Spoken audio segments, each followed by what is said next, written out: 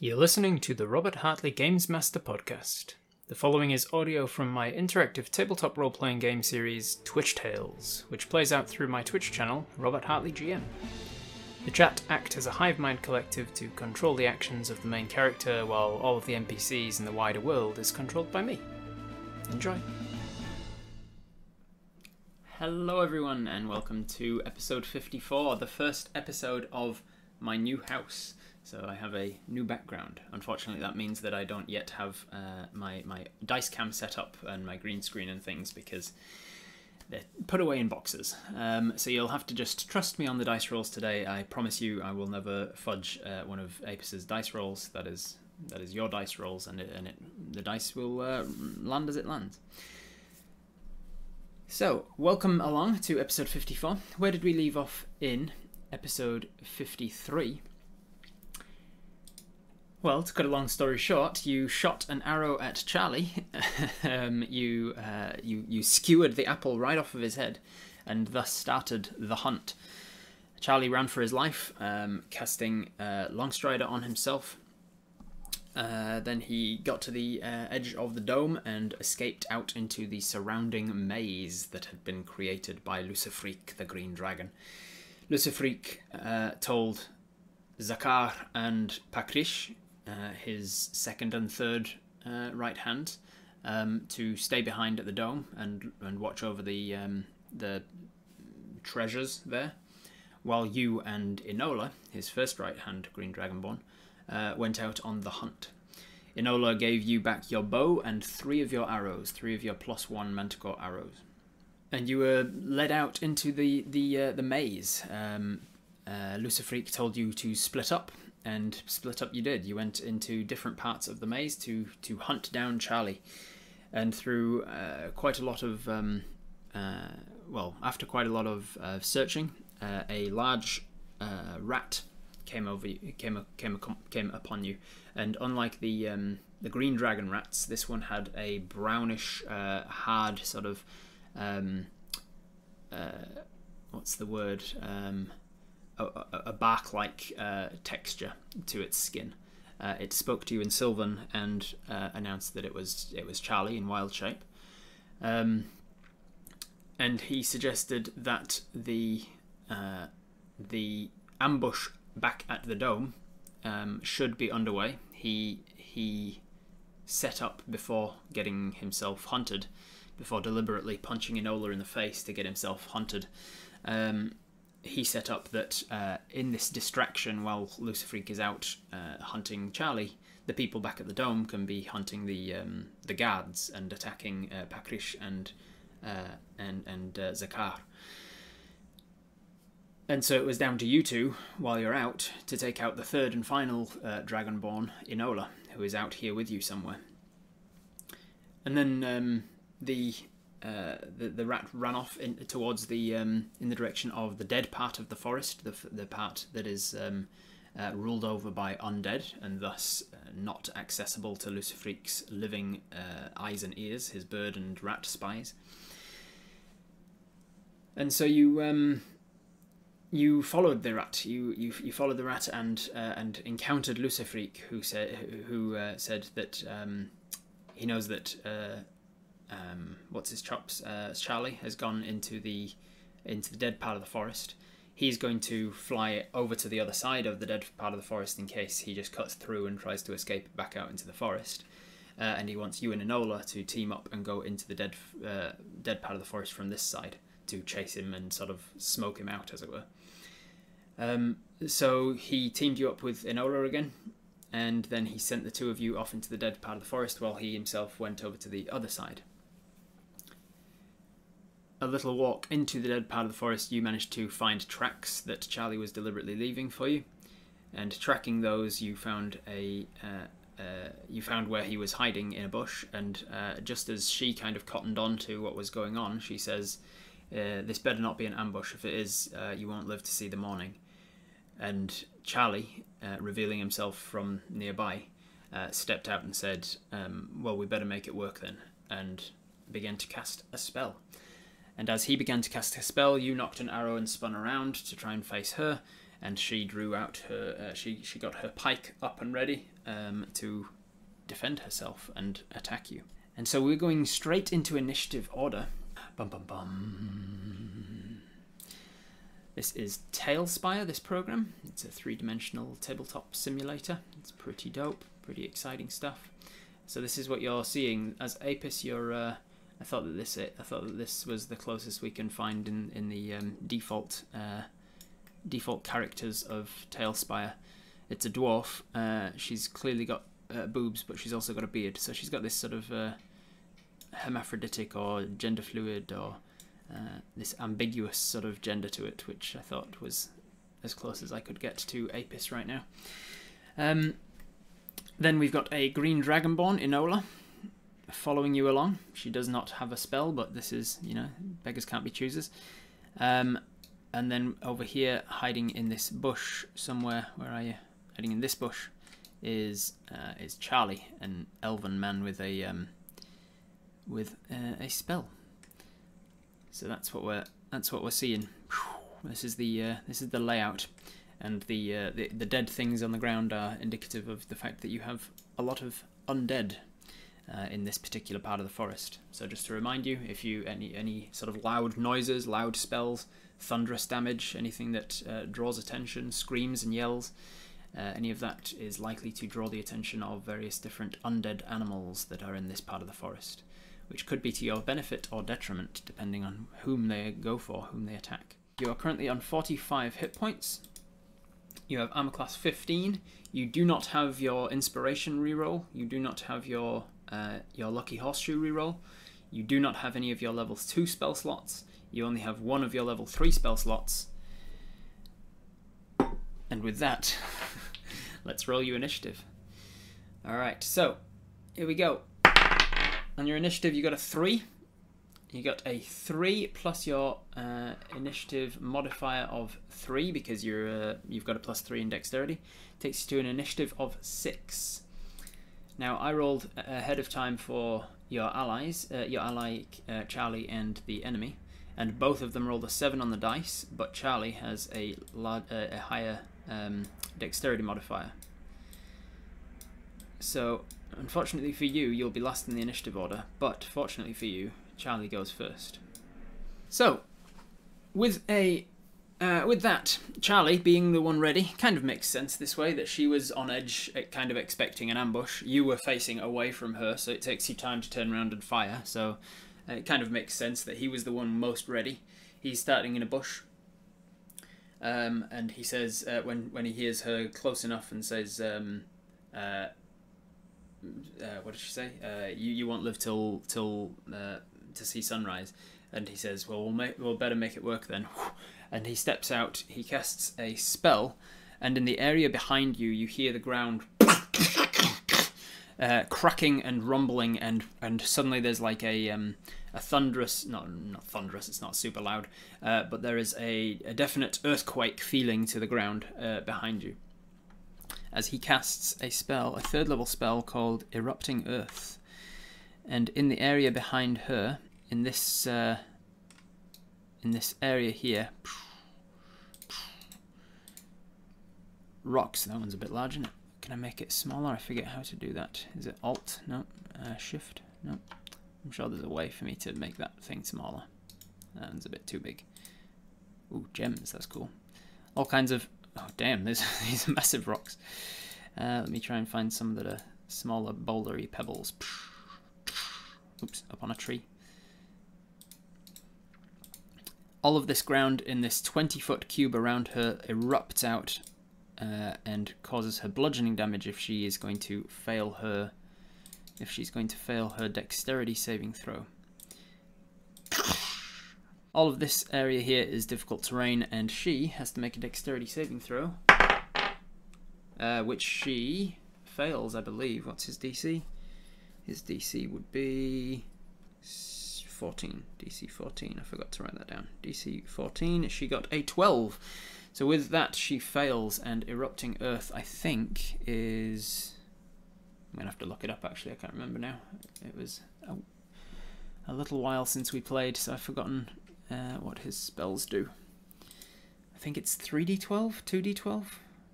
Erupting Earth, here we go. 3d12 bludgeoning damage, holy moly.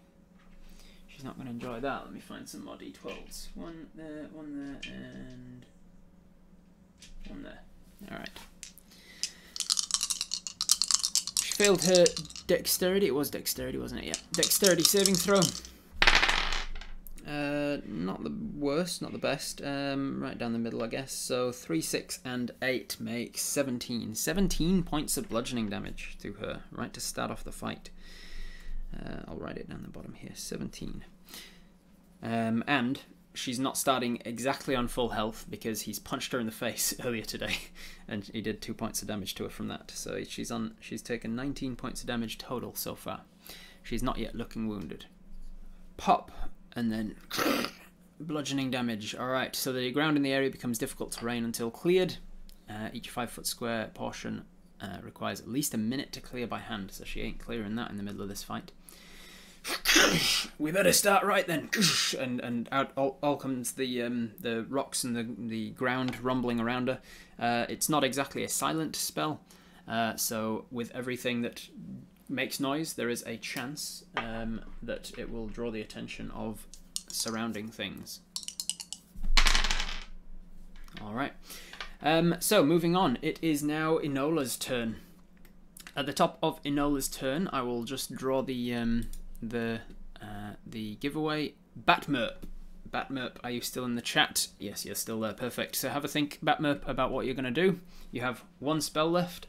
I don't remember, someone correct me if I'm wrong, but I don't think you are concentrating on any spells right now. You're not concentrating on Zephyr or Hunter's Mark or Protection from Good and Evil or anything. So I don't think you're concentrating on anything. So you've got one spell. You've got 3 arrows. You don't have longsword, but you do have longbow. You do have planar warrior, and you've got 1 spell slot for Hunter's Mark. You don't have any of your second level spells left, so you can't do Misty Step or Pass Without Trace. Okay, back to the fight. Enola sees that this is in fact an ambush. She's bludgeoned around. She's thrown from off kilter by one rock coming up beneath her left foot, pushes her to the right, and then just as another pillar of rock comes up from the right and slams into her chest, she's knocked and almost drops her pike, and then she's going to step forwards.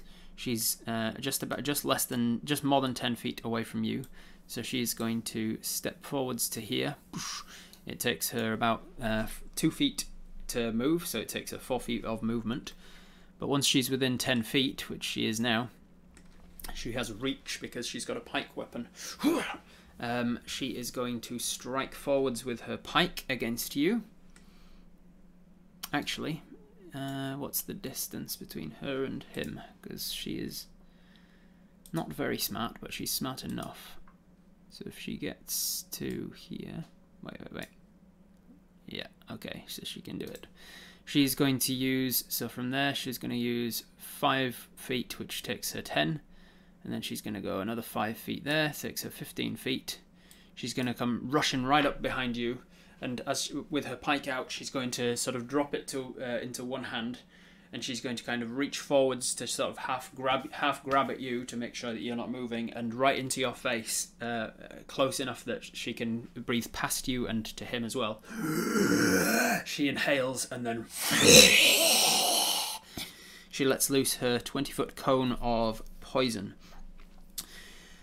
I'm going to have you make a Constitution saving throw, which is a 17 on the dice, plus your Constitution is going to be fine, so you're going to half the damage. And then for Charlie, 18. So you both actually succeed, so taking half damage, which is 10. She did max it out, so that is 5 points of poison to you because you succeeded your con save. You're resistant to poison, so it gets halved again, which takes it down to 2.5. I round up because that's how maths works. So you take 3 points of poison damage from her breathing directly into your face. So not bad at all, not bad at all. 3 points of poison damage. Charlie takes 5. 5 to him. With the newer editions of the Dragonborn models, the breath weapon actually gets to replace one attack. It's not your entire action. So she breathes into your face, and then she drives back. With this one, she kind of lets go of. She kind of grabbed you to steady herself and breathe past you, and then she lets go to drive back and use that momentum, that sort of twisting momentum, to drive the pike at you. She's going to try and hit you with a pike. More like morning breath than poison breath, yeah. Unfortunately, that's going to miss. Well, unfortunately for her anyway. That is going to miss with a 9 total. She strikes out at you with the pike. She is, however, a polearm master. So as she makes an attack with a polearm, she can then make a bonus action attack with the offhand. She strikes out at the with you with the pike, and because you're too close, you manage to easily drop the get inside of the attack, as it were. And then you kind of come towards her. She pushes past you, misses you with the speary pointed end of the pike. So she then brings it back and kind of twists her wrist as she brings it back to try and hit you with the other end of the pike, which is going to be a 15 to hit, which is exactly your armor class. So it just hits. She does. She does 5 points of bludgeoning damage. And then that is all she can do. That's all she wrote. That was 2 attacks and a bonus action, and her movement. She's got a little bit more movement if she wants to take it. She is going to take it. Yes, she's going to. She's got 15 feet of movement left because of the having to move out of difficult terrain. She wants to keep you on. She wants to keep you both on the same side, doesn't she? She's going to, let's see, 5, 10, 15. Could she get half cover? Yeah. She's gonna step away from you, half cover. As she steps away, you can get an attack of opportunity. You only have your bow out, so you could hit her with a bow and it would be an unarmed strike. Just a general consensus in the chat. Do you want to use your reaction to take an attack of opportunity at her? It means you don't get a reaction for anything else, but I don't think Apis uses their reaction for anything really, so we good for taking that attack of opportunity? Yep, looks like it. Okay, so we're going to take an attack of opportunity with our bow. Oh, 17 plus stuff will hit. So it's an unarmed strike. It's not an unarmed, sorry. It's an improvised weapon strike. As you sort of strike her with the butt of your bow. I'll just punch her in the face. But we'll go with the bow because then you get improvised weapon damage, which is 3 plus your. You can't planar warrior reaction rate. It's a bonus action, remember. Bonus action to use planar warrior. You have to charge it up before you then strike with it. Your strength is a +1 from memory, so that is 4 points of damage. Every little helps. Takes it to 23 total. You strike her. Wham. She is. Could we have shot with our bow? You can't shoot somebody for a reaction. A attack of opportunity can't be a ranged weapon attack. That's her. That's her entire turn. Okay, then it is Apis's turn with Batmerp. Batmerp, what are we doing? Alright, Hunter's Marker, then move the maximum distance away without using dash where she won't have cover, and then shoot. Awesome. Good, well thought out, concise turn there, Batmerp. Let me make sure that everybody's on the battlefield here. So, with your last remaining spell slot, you turn round. You as she's running, it's sort of slow motion for you. Her footsteps landing on the various sort of almost dying. Because remember, the forest itself isn't dead. It's just that the creatures that live in the forest are undead. So she's putting her feet down on the mushrooms and the plant material, crunching of leaves. And you're predicting her footsteps, you're feeling the life that she is displacing by her presence. You're thinking about the temperature of the air and the wind over her scales and what that would be like. You're empathizing with her position so that you can mark that creature and mark that creature over any of the other creatures of the forest. It's actually, the Hunter's Mark comes remarkably easy to you in this moment because of the significant lack of bestial animal life form around. It makes it easier for you to target which particular beast, which particular creature you are marking. So you reach out your bow and pull up from the ground in the usual fashion, and the greenery from the forest attaches into her her bare clawed feet into her person. You cast your last first level spell slot. You are concentrating. Everybody remember you are concentrating on Hunter's Mark, so if you take any damage from now on, you need to make concentration saves. Alright, and then you're going to use your full movement, which for you is 25 feet. You want to make sure she doesn't have cover.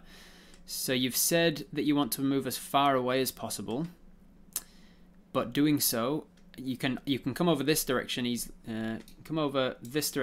enough, because obviously it's open, but then she'll have even more cover from that direction. You can run over this way, but then because of all of this erupted earth, she'll still have cover, and you won't have enough space to get all the way around here. So the only way, so you can either get further away and she has cover, or you can get closer but she doesn't have cover. Which one do you prefer, Batmap? You can't get both, unfortunately, from your current position. Each one of these squares is 10 feet, so you can go 25 feet, 5, 10, 15, 20, 25. You can get further away, but she has cover. Or you can go towards her here, 5, 10, 15, 20, 25. You can get to like here. She won't have cover, but you'll only be like 15 feet away from her or so. Want to get the bow out of disadvantage range and then remove cover as the second priority. Okay, so disadvantage range is literally just next to her. As long as you're not next to her, then you don't have disadvantage to shoot. So in that case, it sounds like you want to go 5, 10, 15, 20, 25. You get to about here. Turn you around to face her. You get to here, you have used your movement, you've used your bonus action, and then your action is to shoot. And from your movement, sort of chasing after her as she leaves, you hit her with the bow, you Hunter's Mark her as she goes, and then you set off after her, and you rush down. She rushes behind a tree to sort of have cover to her back, to sort of like make sure nobody can flank her. And she spins round, and as you spin round, you're sort of flanking around. You leap and take a shot with your arrow. You can't plane a warrior because you've Hunter's Marked, but if you hit with a longbow, then you'll at least get your Hunter's Mark damage as well. Awesome. Sounds good, sounds good, sounds good. Let's do it. Attack with a longbow is a +8. It was a 6 on the dice, taking it to a 14. 14 is not quite enough to hit. It just misses. The arrow comes in, and she has to really kind of bend back, and it hits into the tree beside her. It almost hit, but unfortunately not quite.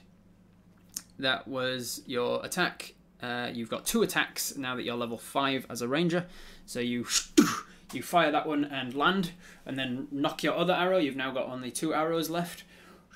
You fire off again. That one was a 13 on the dice, +8 takes you to a 21. 21 definitely hits. 21 is your D8 for your longbow. That's 4, so 7 points of... Oh, wait. The first one would have been a 14, but it would have been a 15 because you're using a +1 Manticore arrow. And it's a +1 to the attack roll, not to the damage, because it's a masterwork. So the first one did hit. So as it's a Manticore arrow, just as she was diving out of the way, it does stick into the tree, but it nicks the top of her shoulder as it hits. It cuts pretty badly into some kind of muscle and sinew of her shoulder. So I'll take this one for the first arrow, which would be... somebody remind me, I always forget. Is it... I am right in thinking that my +1 I said was a +1 to attack rolls, not to damage. Or was it the other way around? From memory, I'm pretty sure that my masterwork arrows that aren't magical +1s are +1 to attack rolls and not damage, because I think of them as being like the Manticore arrowhead is better designed to pierce armor. I can't remember. I can never remember. Why can I never remember my own bloody rules about masterwork arrows? Better fletching would probably mean more accuracy. I'm gonna say that it's a +1 to your accuracy, not to your damage. I'm gonna make a note of reminding myself that. No, I'm gonna have that somewhere. +1 accuracy, because the way I'm thinking of it is it's a better designed arrow. So as GM Workshop says, it's got better fletching and it's got a harder or sharper tip, meaning it's better at hitting and piercing through armor and getting into you in the first place. But if the arrow's piercing into you anyway, it doesn't matter that it's sharper and, well, I suppose it might pierce her in a little deeper, but I think of it as like it's more likely to hit and cause the damage, but less it won't do any more damage. Better fletching, I think, is a good way to think about it. Better arrow is better aim. Yeah, alright, so that makes sense. So the first one hit and did 7 points of piercing damage, and then a further 6 points of Hunter's Mark. God damn, 13 from that first arrow. Takes you to that, and then the second arrow also hit and did a minimum of that, so that's 4 points of damage, and then 3 points of Hunter's, so 7 further points. God damn, she's looking wounded from those 2 strikes.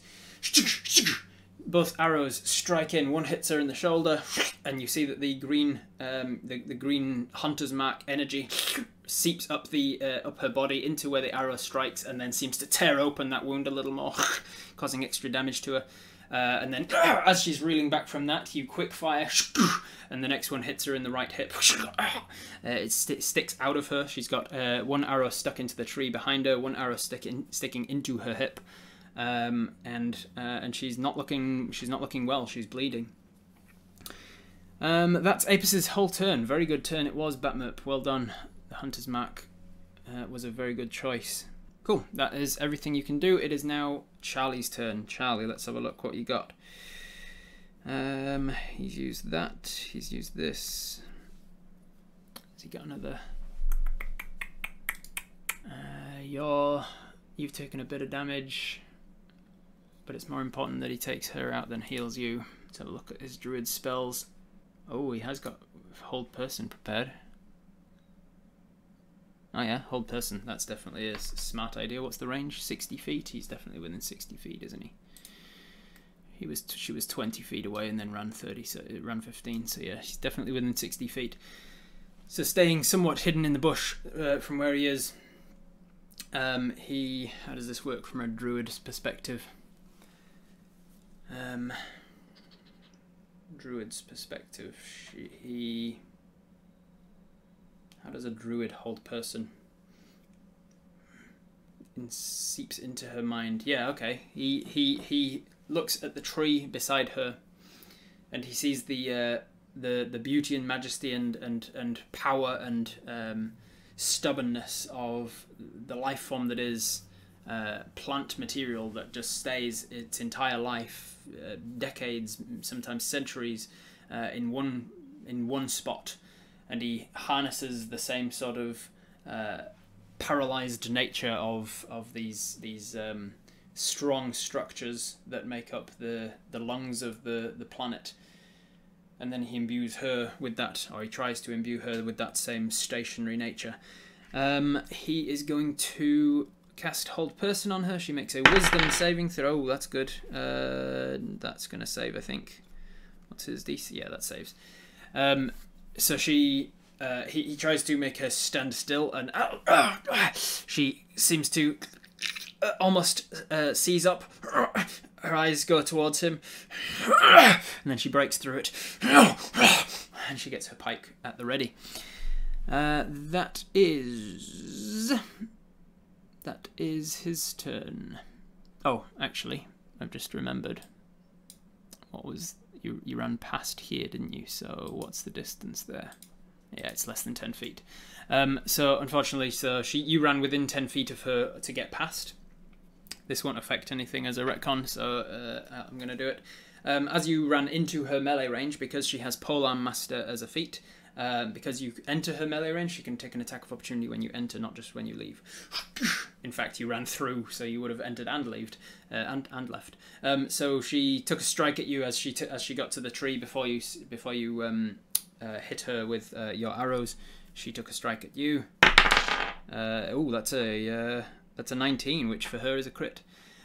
So she's going to do 10 points maxed. 10 points plus 3. Yeah, so 13 points plus a d10. 13 points plus a d10 is 9, and she got 9 on that as well. So 22 points of damage. Holy cow. 22 from 37 makes 15. You are looking wounded. This was Yeah, this was after you cast Hunter's Mark. Oh shit, so it might have changed something. I'm going to roll a concentration save for you. So yeah, you did 9 points of damage from your Hunter's Mark. So if you drop concentration here, I'm going to give her 9 hit points back, because I forgot. 2.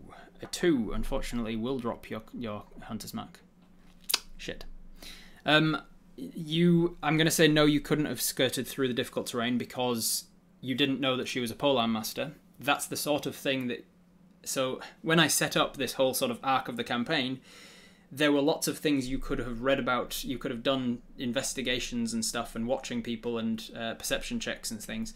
If you had put effort into watching the guards, you could have learned that she was a polearm master, and you could have learned from that she can take attacks of opportunity a lot faster than other people and stuff like that. So there are things about how she fights that you could have learned before this fight, but you didn't. You did other things instead, which is fine because it means that you did whatever you did.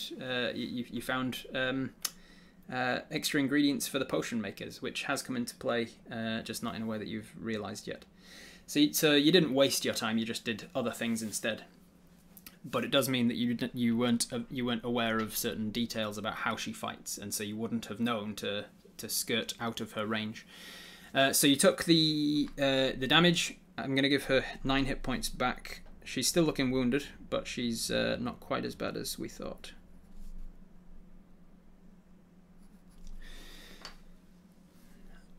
She struck you really badly across the hip. You turned round and then fired 2 arrows at her. It hit her. So both of you are looking wounded, but Charlie is not. Charlie is doing okay. He used hold person, and unfortunately it failed. Then it's her turn, isn't it? So what's she gonna do? You're looking wounded, so if she can take you down, she can then focus on Charlie. Yeah, it's always smarter. Is she smart? And she does have a second use of her breath weapon. But she's smart enough to know that you won't die to her breath weapon. You're real good with a bow and arrow. Does she run with the arrows so that you can't fire at her? She knows you've got 1 more arrow. Is that enough to kill her? In the moment, she got struck. She's gonna go for Charlie. It wouldn't have changed Charlie's turn, no. Charlie knows that taking her down is more important than healing you right now. Because if he can take her down, if he could have hold personed on her, then it doesn't matter that you took a hit, because you can finish her off and then he can heal you. Yeah, it's right on the verge. There's kind of both. There's smart things to do in both directions, so I'm gonna just roll for it. Odds, she goes for you. Evens, she goes. Odds, she goes for you. So she thinks about running over and attacking Charlie instead. It's a bit of a distance, and she knows that he made his save against her poison breath anyway before, so she's going to instead go to you. She moves to within 10 feet. Actually, free action. She reaches up and just snaps the arrow that's stuck into the tree behind her, and then that's a object interact, and then she steps forwards and attacks you with her pike. 14 plus 5 is a 19 to hit, so that's going to hit. That's a minimum though. That's 4 points on the 4 points of damage. Takes you down to 11. And then her second pike, that's going to miss with an 8 total. And then she gets an offhand attack. She strikes through once and cuts across the sort of hip area of you. And then she pulls back and strikes again, but her movements are getting a little slow. You can tell that she's in a lot of pain. So she misses you with that, and then her offhand attack comes in, and that one will hit with a 15 just. So 15 is... and then maxed that one, so 7. So 7 from 11 takes you to 4 hit points. Holy cow. Apis is down to 4 hit points. She goes strike once, strike twice, offhand attack. She's trying her best. Robert's dark, she can't see properly. Having the it's dim light here, not darkness. It's not pitch black, so she can still see. She just has disadvantage on perception checks. Yes, so she was stumbling around because she has disadvantage on perception checks. In 5th edition D&D, I don't know if it is different in earlier editions, there is no disadvantage on attacking when you're attacking in dim light. You can still attack fine, especially in melee. Obviously, she's not having to. She's like up against you, so she's in dim light. She's got disadvantage to notice details around her, notice the ambush and shit, but she doesn't have any disadvantage on attacks. If it was darkness, like inside the dome where the other two Dragonborn were fighting, then yes, she would have disadvantage because she'd have the effect of blinded. She'd have the blinded condition. But out here in the moonlight, starlights and stuff, it is nighttime, but it is dim light. All right. Strikes twice, strikes thrice. That is her entire turn, though. Apis, who's it gonna be? Sparrow, fly away. Sparrow, kill her. Get the finishing blow. You got this. She's looking wounded. You know she has at least 9 hit points. You can do this. You've got you don't have Hunter's Mark on her, but you do have 1 arrow. You've got Planar Warrior that you can do. You've got 2 attacks, so you could attack with the Planar Warrior arrow, and then you could attack with with your fist. Just run in and punch her, do unarmed strikes, or you could do a grapple with your second attack. Whatever you want. Oh, and she stepped forward, struck you with her pike, and then she stepped back behind the cover of this tree to get away from what's his chops. Let's try and put some cover between her and whatever.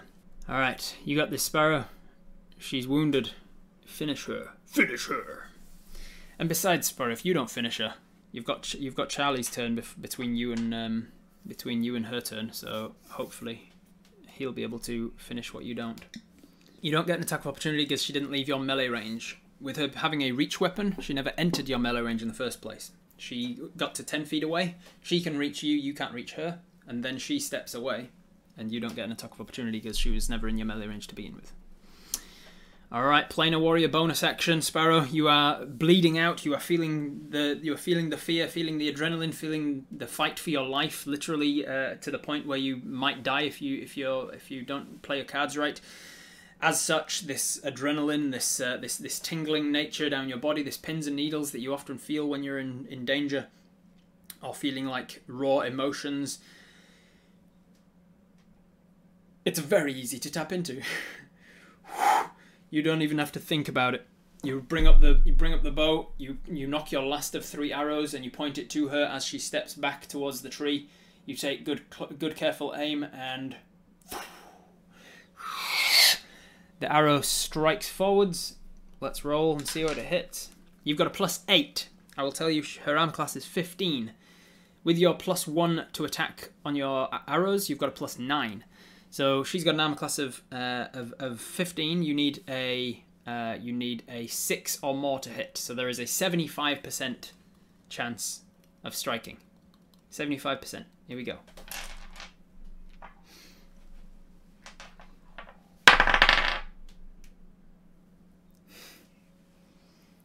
You see I'm not touching. I'm going to grab my camera here real quick.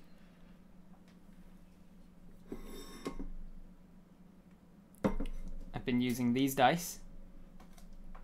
Can you see what it is? It was this one. I don't know if it's focused. Can you see that?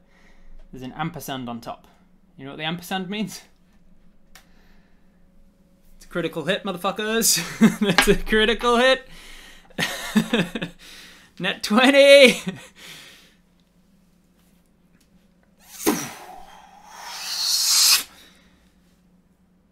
If ever there was one needed, eh? So as this arrow, the last arrow that you've been given, strikes through in the air, as it passes the bow, it shifts into the ethereal plane. It strikes forward. You see the terror in her eyes, just like as she sees that the arrow seems to disappear. She doesn't see where it's gone. It disappears, and then it reappears right as it's entered through the ethereal part. So the arrow enters the ethereal plane. As the ethereal arrow passes into the same location as the material plane version of her head, it then reappears in the material plane, displacing parts of her head and skull and brain, as it cracks right through her eye socket and out the back into the tree. It seems to stick and rail her head to the tree. And she slumps down immediately. The pike drops to the ground. And she just hangs loose off of this arrow.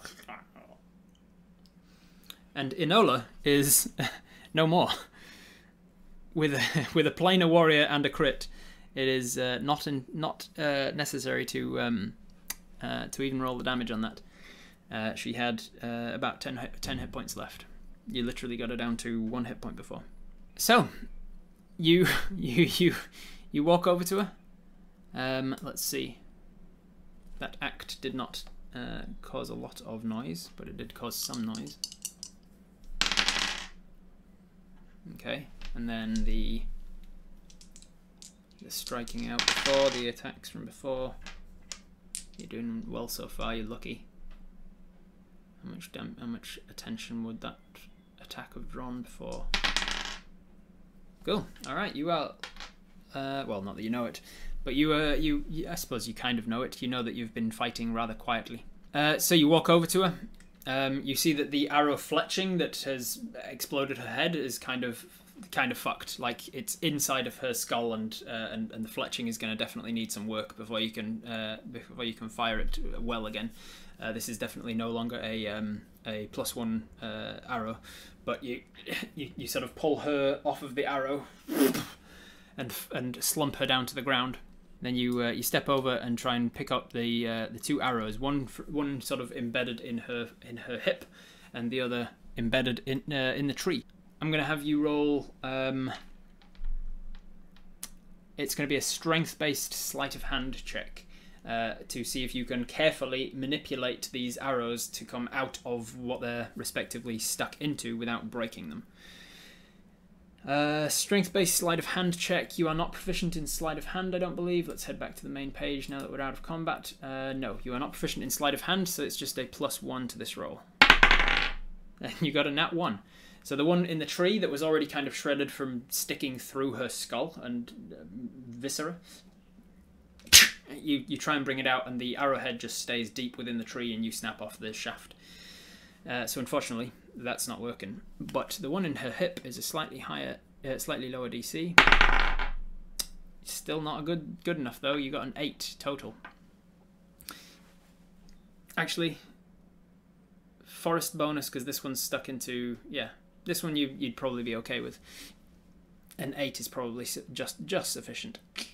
You pull the arrow out of her, and it breaks away some more viscera and guts, but you've got one of your arrows back. You've got 2 arrow shafts and 1 arrow, one working arrow. What do you guys want to do now? You're out of combat.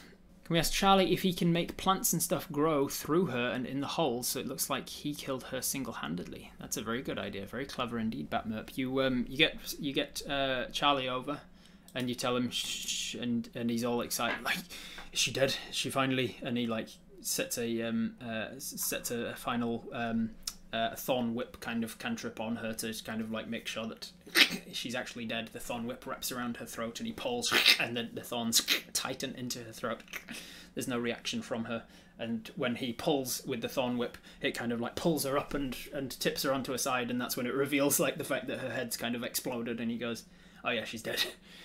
We then say to him, "Listen, I'm going to take what she's got on her, but then you need to make it look like you've killed her single-handedly. I can't be involved in her death." And absolutely, yes, good idea. And you take off her bag. She had a satchel bag on her with arrows in it, and that's the ones she grabbed for you. She takes off. Yeah, you take her satchel bag, and as you look into it, you can see that there are 2 other masks in there that are made from half-dragon creatures, skull masks that are the front half of a half-dragon creature. In terms of your arrows, let's have a little number of them. How many did you have when you were captured? It was 21, I believe. Was that right? Somewhere around that number. And now you've just broken 2 of them, but 21. You probably have about 19 of them, I think. Was it 20? We'll say 18. We can always retcon it later. Because you have picked up the bundle of arrows that was in her her pouch on her person, you've managed to retrieve a bunch of your arrows. You then pick up the pike and sort of throw it to the side to make sure that's something you're going to remember to take as well. You've got her pike, you've got your arrows back, you've got a couple of dragon skulls, and you've got a bag. You then see Charlie is starting to do some various different plant-based cantrips to try and sort of decompose her body sooner, and the thorn whips are coming up and around her and causing huge damage to her head. All sorts of stuff. We need to watch out if Lucy Freak sees us with more than 3 arrows. We have a problem. That's a good point. That is a good point, Pockfin. So Apis gets the Enola's bag and the arrows, but then one of the synapses fires to remind you that if you are seen with Enola's bag and arrows, this could be a problem for you. So what do you guys want to do as a collective here? Do you want to just take 3 arrows and hide the rest somewhere that you can access them, or what? You can take her bag and hide it somewhere. Do you want to try and take her body out of the undead area for Lucifreak and leave the stuff in her bag on her as we drag her body back to Lucifreak? Could do, yeah. Let's talk to Charlie about what the rest of his plan is. Good idea. So you take a moment to sort of catch your breath. You are heavily wounded. Once Charlie's finished doing his thing, like making it look like he's the one killed her, he's put lots of like scratches over her face. He's trying his best to disguise the fact that she was killed with an arrow through the face, which of course he does not have. So he's trying to make it look like there's just like a lot more wounds around the face, so that it's harder for Lucifreak to tell that she was killed with an arrow. And then once he's done, he kind of looks up and sees that you're still heavily bleeding from all of your wounds from the sides and stuff, and he's going to use his last 3rd level spell slot on a Cure Wounds. 1, 2, 3 of those. Oh, nice! He got 2 8s and a 6, so that's 22 plus his wisdom of 3, 25 hit points. Holy shit, Charlie. Nice to keep you around. 20, what did I say? 22, 25. 25 hit points, and you're on 4, so you're on 29 hit points now. I'll make a note here. 29 hit points. And your maximum is 56, so you're no longer looking wounded. He walks over to you, and as he walks, he reaches down, grabs some dirt from the ground, and he starts to sort of spread it between his hands as if he's kind of like a surgeon washing up for surgery. And he gets his hands all mucky and dirty, and then you see all of the different particles of dirt on his hands seems to like glow. And he walks forwards and just grabs you by the hip, and all of that wound that was from that critical pike attack seems to. There's a bit of pain involved, but you can see that it's a good sort of pain, like a deep massage. As the muscles are starting to knit back together, all of the blood vessels are fixing themselves, and your skin is eventually knitted back together as well. You're still obviously exhausted from the fight, meaning that you're not at full hit points. You've still lost some of your stamina, as it were, but you're not physically wounded anymore. He's healed you. You've disguised the fact that you killed her. Now back to the question of what to do about the body and the arrows and the bag. What do you guys think? I think it's best to head back to the dome rather than leave with Charlie, so we can see what happened and also be an inside agent. Oh yeah, we're going to ask Charlie about things. That's right. You take a moment to get a breather and ask Charlie what was the rest of the plan. Can you fill me in what's happening? And he says there's the plan as I'd had it was that I was going to lure Inolon and Pakrish out onto this hunt, and then I was going to attack them one at a time. I was going to try and pick them off. Meanwhile, Zakar, who was usually the one left behind on these hunts, was going to be attacked by the others. I am hopeful that they've managed to be successful. I was not anticipating them leaving behind Pakrish and Zakar. I know that many of the captives were reluctant to attack, even when it was only Zakar. So for them to attack Pakrish and Zakar is quite an ask for them. However, they know that I will be attacking one of them, so I hope that that's enough to persuade them. The plan is the plan is underway. That there are everyone had something to offer. I feel like they will still attack. If one of them starts, the rest will feel they are accomplished. They're accomplices to the effect anyway, and will probably feel compelled to at least fight for the winning side. I can only hope. I know that we should probably get back to the dome when possible. Do you know where the dragon is? And you say he told us to follow you into the dead part of the forest, and he was going to go around to the other side to see if we could drive you through, sort of smoke you out, drive you all the way through to the other side, and he was going to get you then. Right, well that might save us some time if he's on the other side of this undead area. Speaking of which, you said there were undead around and we should be careful, and you say yes, I don't see any right now, but I think we managed to kill her quickly enough that she won't be seen. I don't know if we should just leave her here or whether we should take her and show her that you've killed her or something. Show Lucifer that you've killed her. I don't know.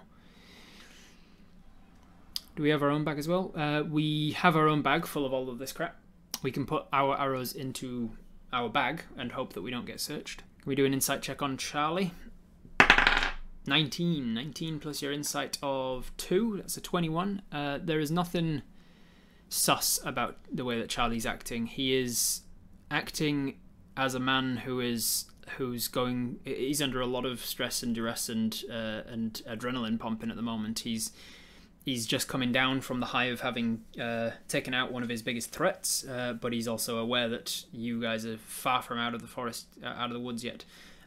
He is acting intelligently. He's not the most book smart, but he's very wise, and so he's trying to think fast and improvise on the fly as to his plan was not to have you and Enola both out here and two guards back at the village. He was thinking that you would have been left back at the village to help kill Zakar, and Pakrish would be out here for him to kill.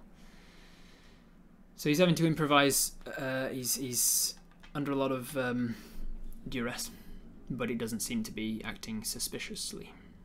I don't think Lucifreak's going to be in the state of mind to search us after he gets back and sees his henchman dead. Let's just take the arrows. Alright, so thumbs up in the chat. There's an emote for thumbs up. Even if you're not subscribed to the channel, you can get them as a follower. You can just hit the follow and get access to the thumbs up.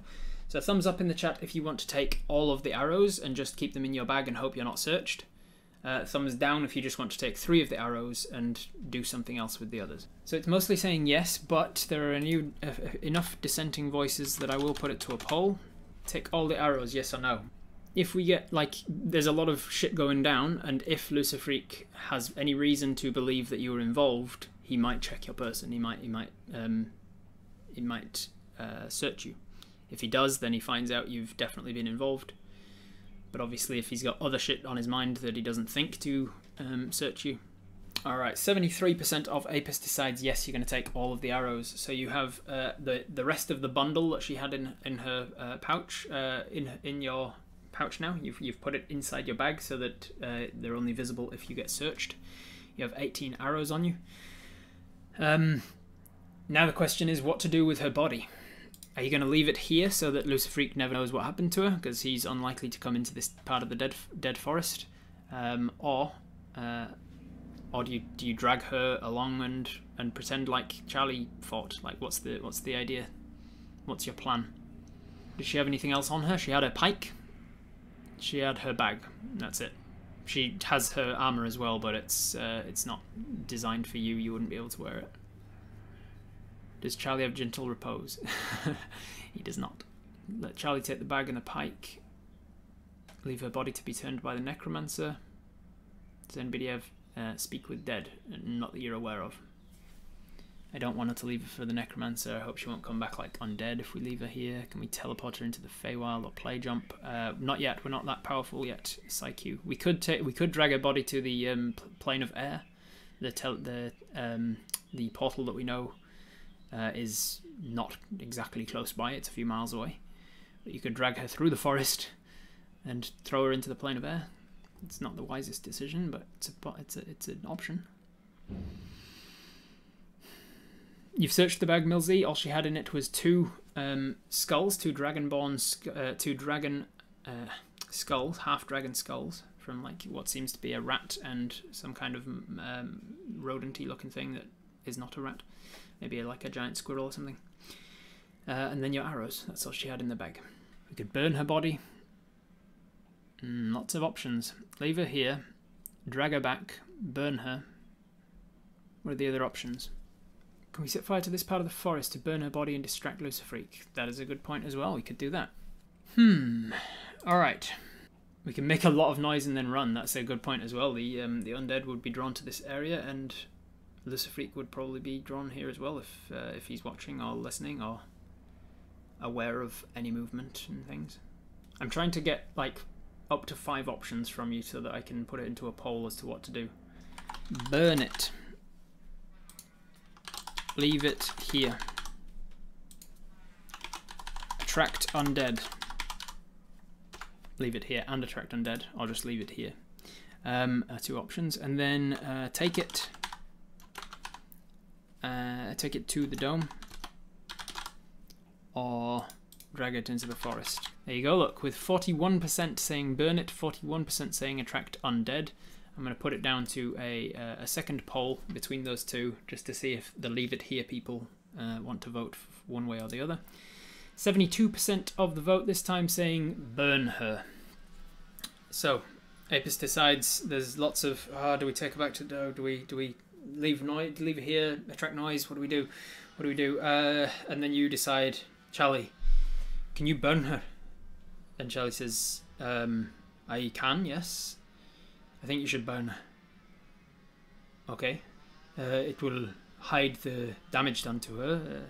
Yeah, I think that's for the. I'm trying to come up with a plan. I'm forced to improvise here, but I'm thinking. I will say that you ambushed us. You got the drop on us. Then you set fire to her, and I was forced to flee to escape with my life. I am pretty knackered, so it'll be believable, I think. And it'll be more believable if this part of the forest is on fire. He instantly kind of balks at the idea of setting a forest on fire, given that he's a druid. But he thinks about it and thinks about the life around him being, well, the semblance of life around him being the unnatural undead. So he knows that no animals will die in the forest fire. He'll lose a lot of plants, but plants often die in forest fires. It's a natural sort of cycle of life, burning them off, controlled. It takes a little convincing, but he thinks it's for the best in the moment. So he grabs her body and he pulls it up against the tree. And then he turns his hand over, and as he does so, it's sort of like, it becomes like this glowing red heat to his palm. And you can see the air around it starting to wave with the heat until just spontaneously with the heat he conjures fire in his hand and he throws it towards her. It hits her in the body and immediately starts to catch against her her organic scale mail that seemed to be dragon hide scale. It starts to smolder and burn at that. It's not like flammable per se. It's an organic material. So it takes a couple of him doing this. Hits her in the chest, hits her in the lower body, and then he hits one at the ground beside her, and that catches very quickly on the leaves and things there.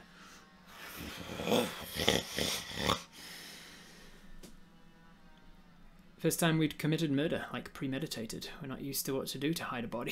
That's a good point. Yeah. Is this the first?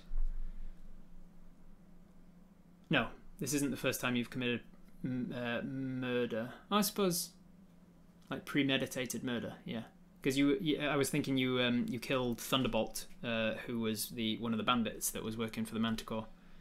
He was a humanoid. I think he was the first human that Apis has ever killed. Before long, the fire starts to catch, and you realise that this is going to be enough. He leaves her sitting at the base of this flaming tree.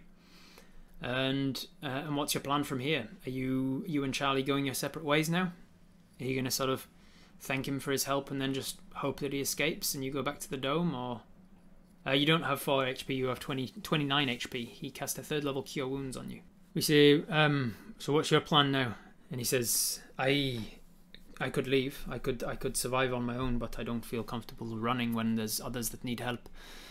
I'm getting a little tired. I could do to rest. Not here, obviously. We need to move because this fire will attract creatures very quickly. There's the snapping and crackling of wood heating and then breaking.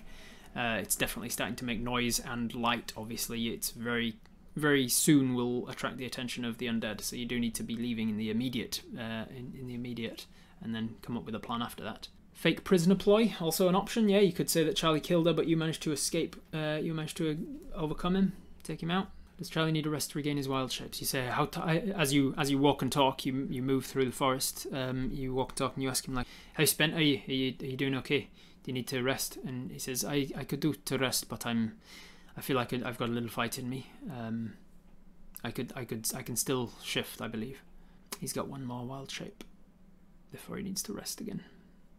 All right, so back to just give me a thumbs up or a thumbs down. Back to the dome, yes or no? As yourself, just talking about Apis at the moment, regardless of whether Charlie comes with us. Is Apis going back to the dome? Yes or no? Yes.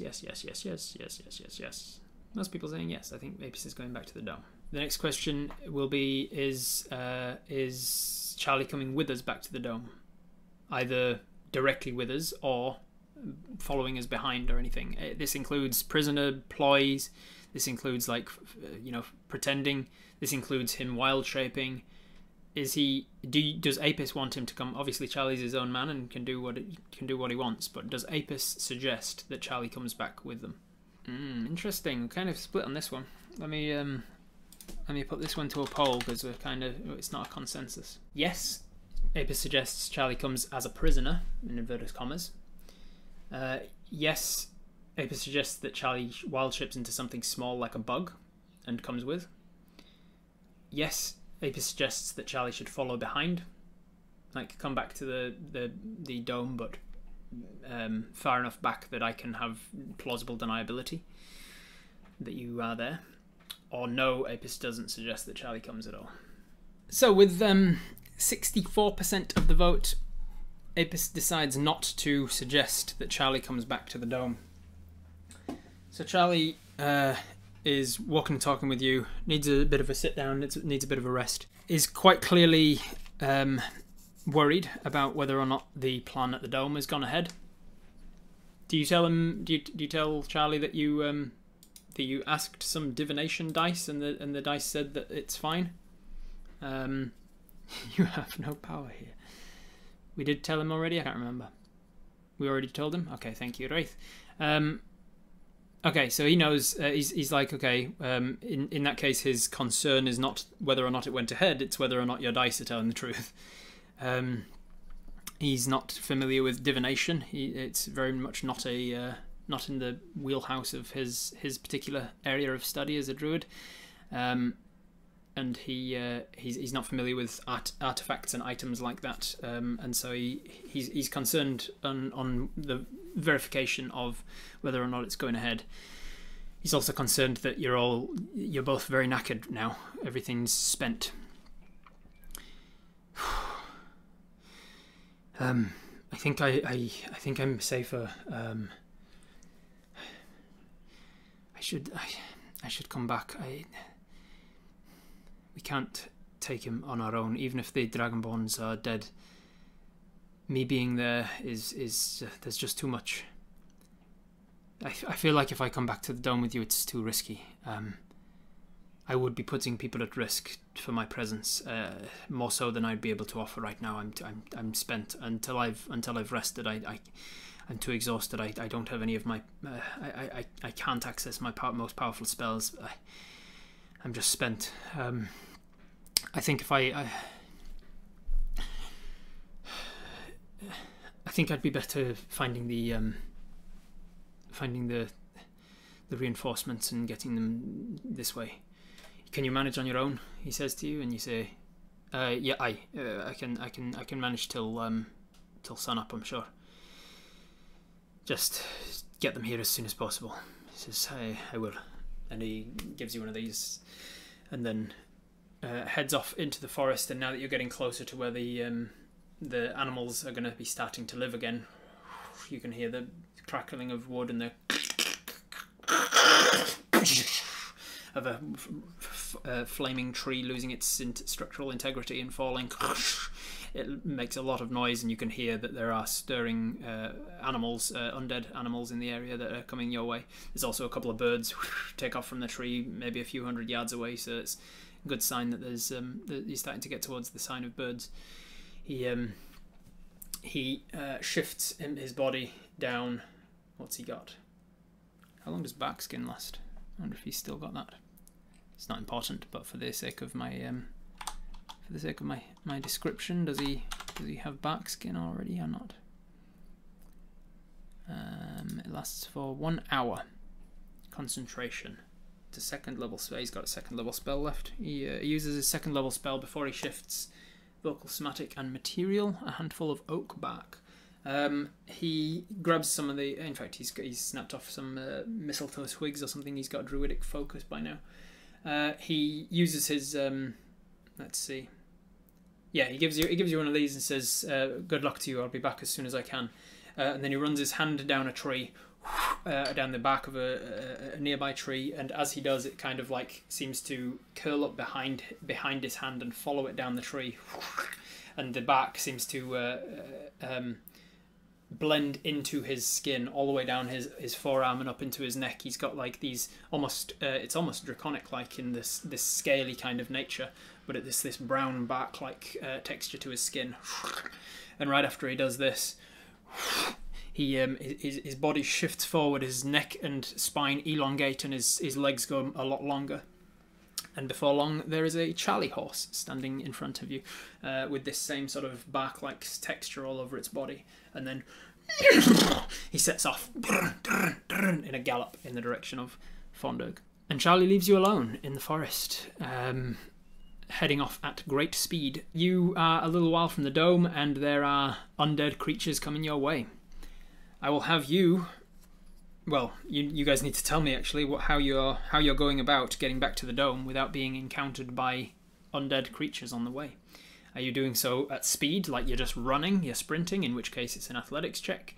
Are you doing so quietly and trying to maneuver your way around, in which case it's a stealth check? Are you trying to, I don't know, climb a tree and wait for them to pass? What are you doing to get back to the dome without encountering undead on your way? Alright, we will put this to a poll because we're kind of tied between stealth and running. What time in game is it right now? It is late. It is probably like 10 or 11 p.m. I'd say, probably like 11. I can't remember exactly, but somewhere around 11 p.m. give or take. Will the way to the dome lead us past Lucifreak? No. So think about it as, let me put it in perspective for you, because you guys went west. So you can think dome is here. You went west,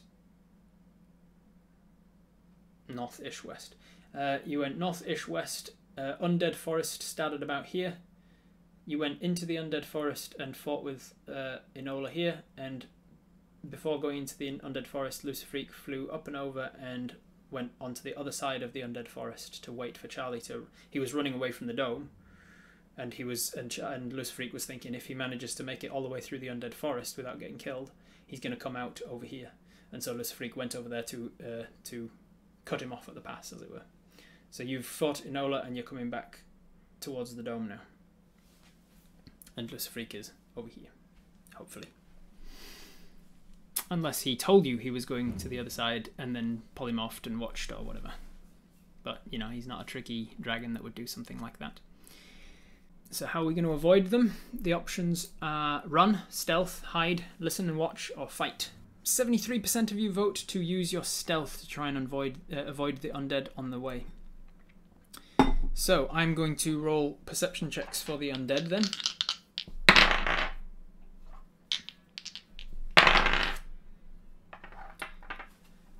And then I'm going to roll a stealth check for you. Stealth. You are in a forest, and you are using your forest. You're using the forest to your. Stop metagaming for us. I'm just reminding people who have not necessarily been here for the previous times what Apis knows.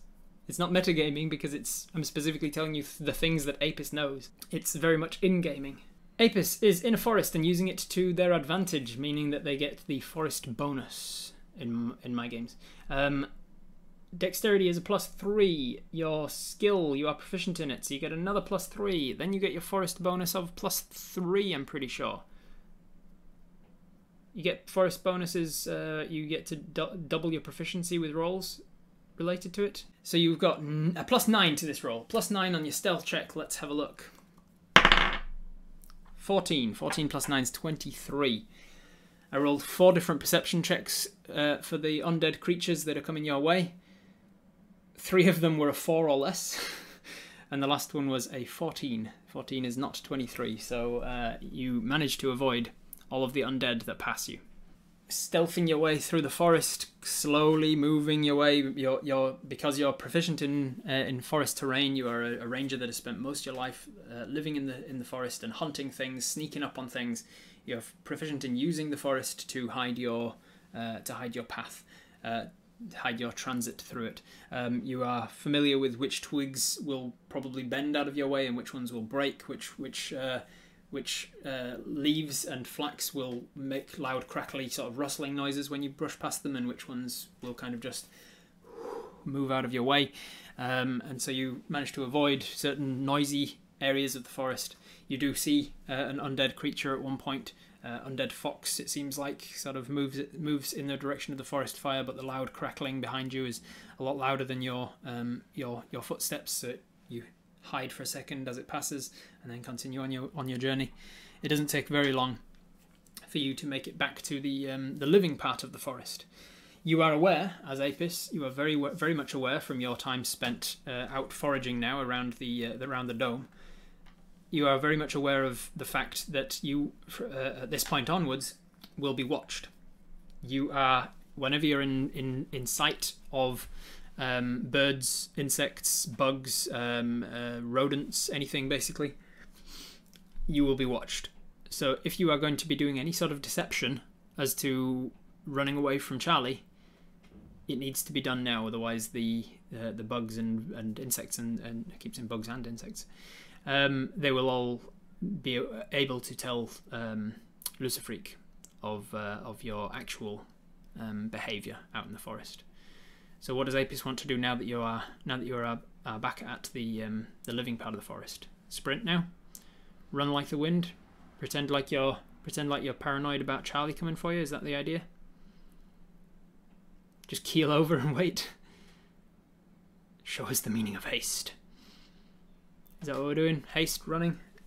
How is the fire spreading? You've moved faster than the fire. It seems like it isn't taking. It's not. So when I refer to the dead forest, the dead part of the forest, I'm talking about the animals there. The plants were still very much living.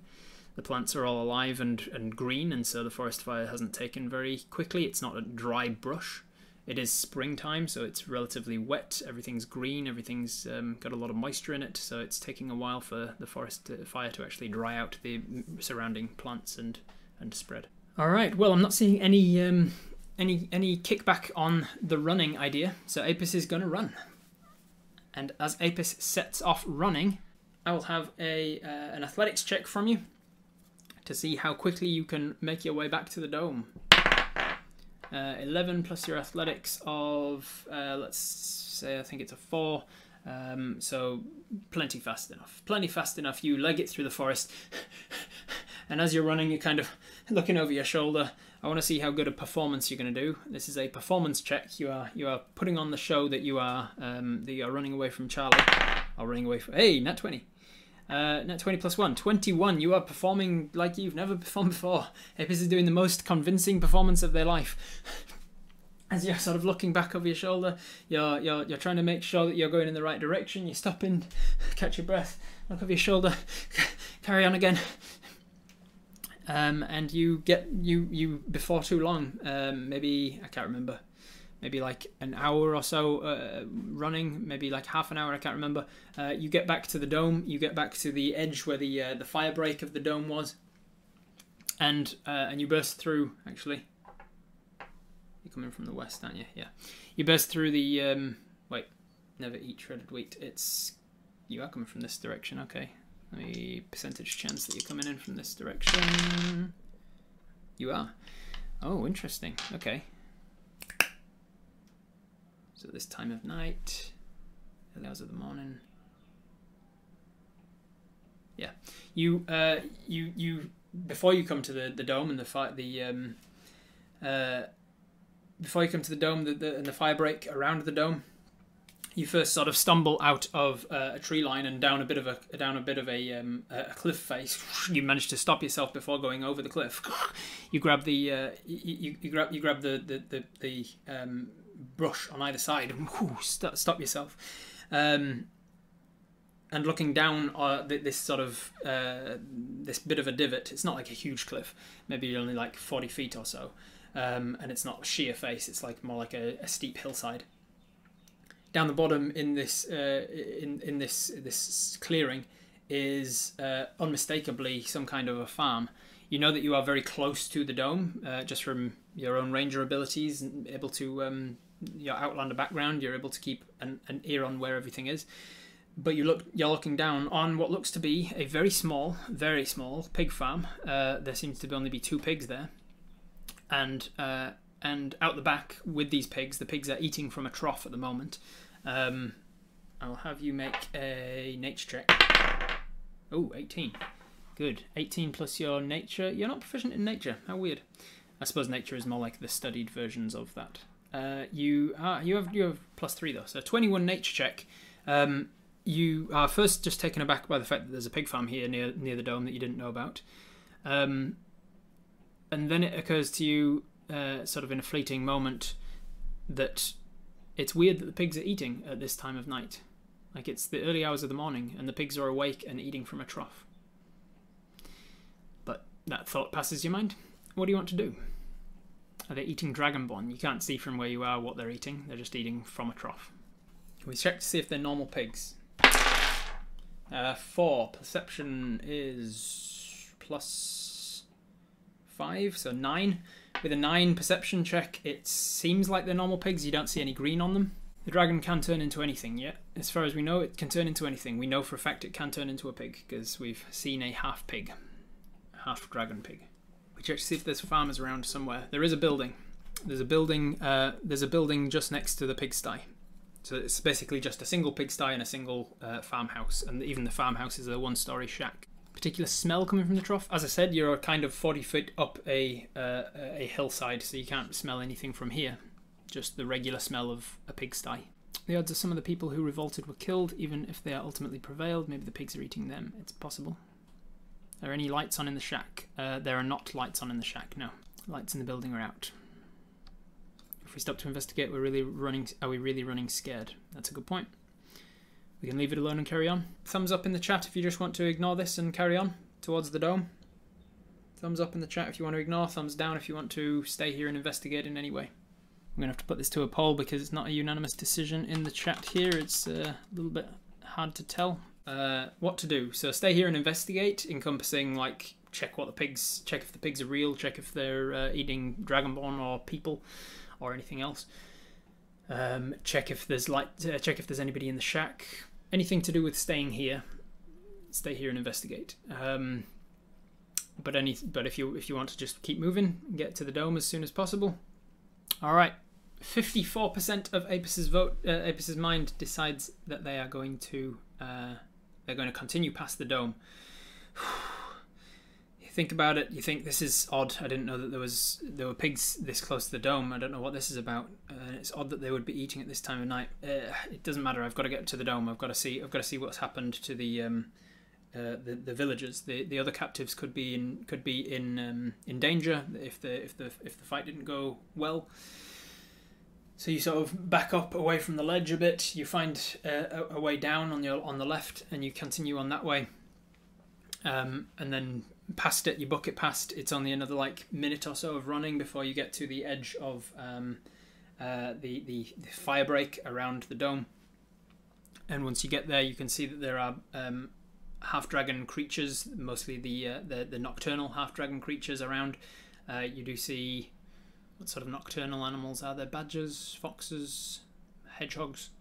You see that there's a large for a hedgehog, maybe porcupine-sized. And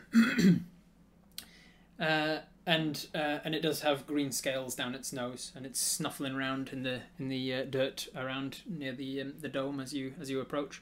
It kind of looks up at you and cocks its head, and then sort of shies away a bit. You walk across the fire break, and you find the dome intact.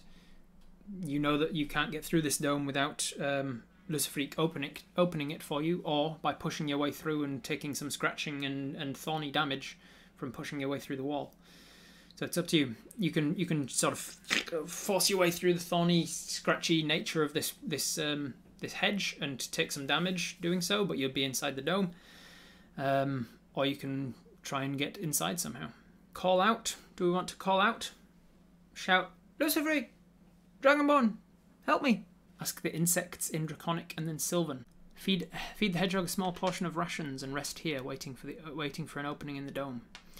Alright, so are we going to call out? Are we going to ask the insects to open the door for us? Are we going to feed the hedgehog and rest? Or are we going to try and force our way in somehow? Interesting. Lots of dissenting options for this. This is something I love about Twitch Tales. There's all the different options. Turns it into like a multi-choice choose your own ending book. 45% wanting to talk to the insects. That is not a majority. So what I do is preferential voting. I will drop that down to a 1 minute poll to choose between the top two options: talk to the insects or climb through. All right, with 62% of the vote, Apis decides to try and just find the insects and ask them, "Hey, can you let me in, Luciferique? I'm here." So you walk up to the wall, and not knowing a way in other than the way that you've been shown, either Luciferique can just open them telepathically, or somebody else can open them by getting Luciferique to do that for him. So you walk up, you search for the insects in the wall. I'm going to have you make an investigation check. That is a 9 total. You are looking for insects and you're not finding them. You spend a good 5 minutes looking through for any bugs, aphids, ladybirds, ants, crickets, grasshoppers, anything that's in this wall. You can't find them. I'm going to roll again.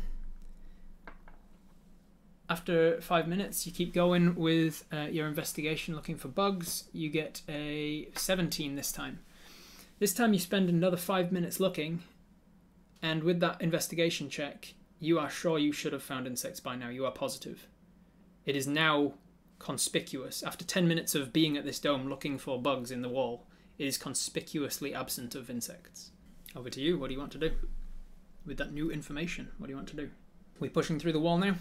Talk to the hedgehog, push through the wall. Did we take the pike with us? No, we didn't. We didn't want to be caught with that, right? Plus, running through the forest with a reach weapon is not easy. How far are we from the pig farm? Like a minute back that way. Alright, it's still some dissent among you about what to do. Push through the wall, go back to the farm, talk to one of the half-dragons, the hedgehog if we can find it, or a green dragon rat or something. We use our bedroll to push through in an attempt to make the experience less painful.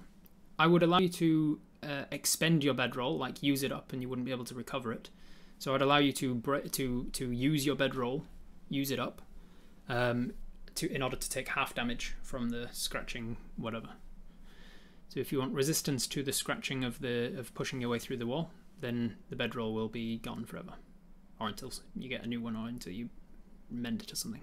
All right, preferential voting it is again, because we got 46%, not a majority. So push through or go back to the farm. Nobody's as interested. Well, fewer of you are interested in talking to the half dragon for information. I swear there must be so many people trolling in the chat that just wait until the last few seconds and vote for the underdog, because the number of times it comes down to an exact 50-50 vote. 50% of Apis' mind wanting to push through the wall, and 50% of Apis' mind wanting to go back to the farm. That means, as usual, I don't have my coin out, so I'll have to just use a dice. As usual, we put it down to a dice roll.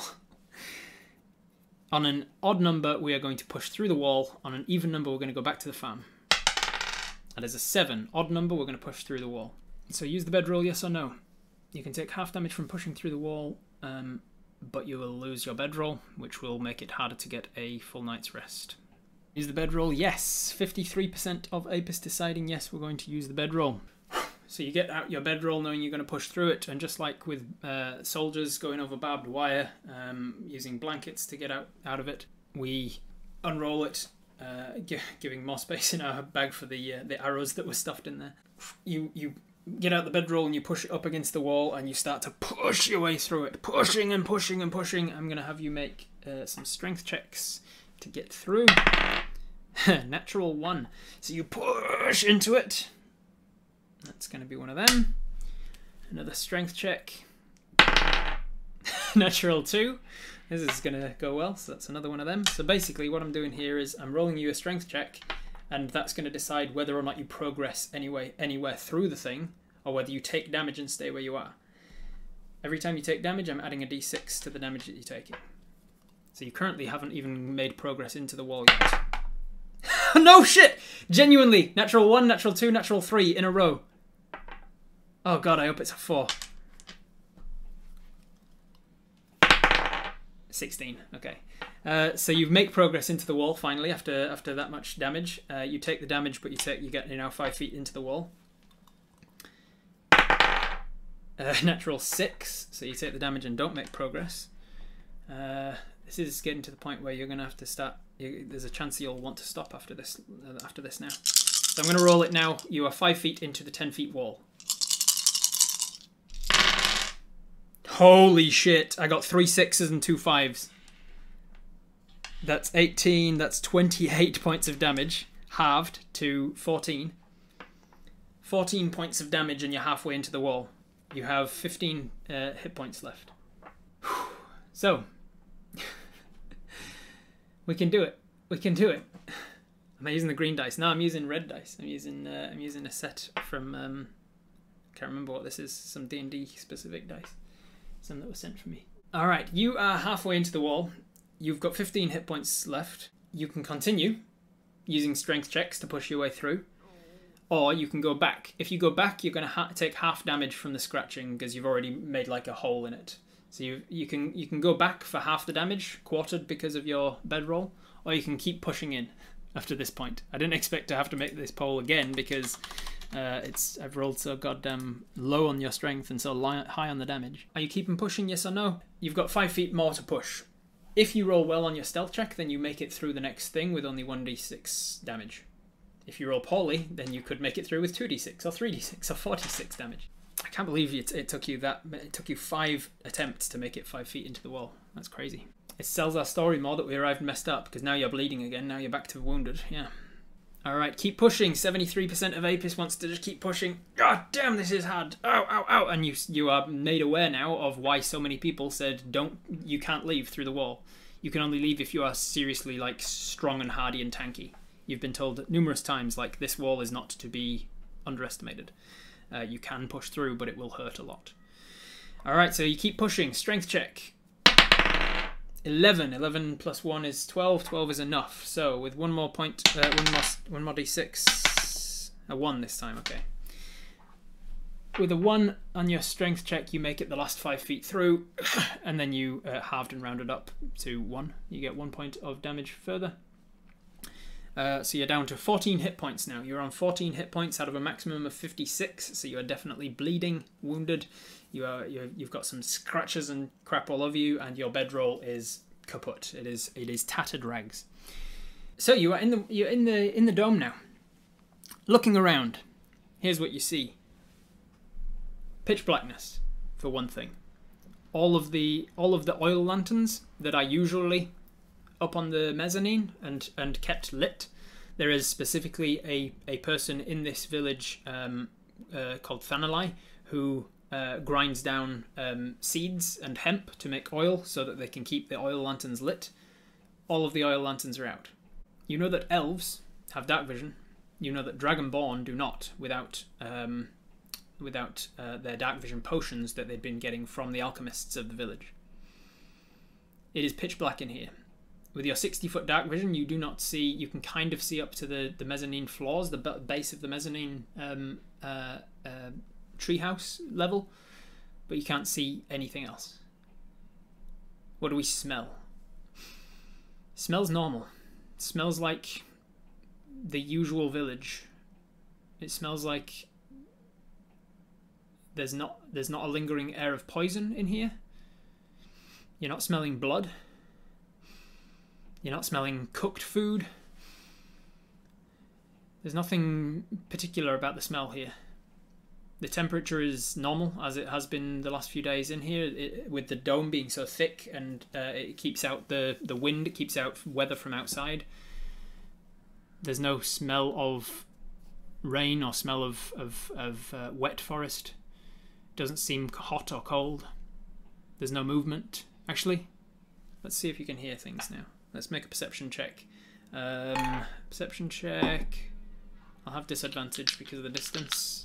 A 4 and a 9. 4 plus your perception is a 5, so 9 total.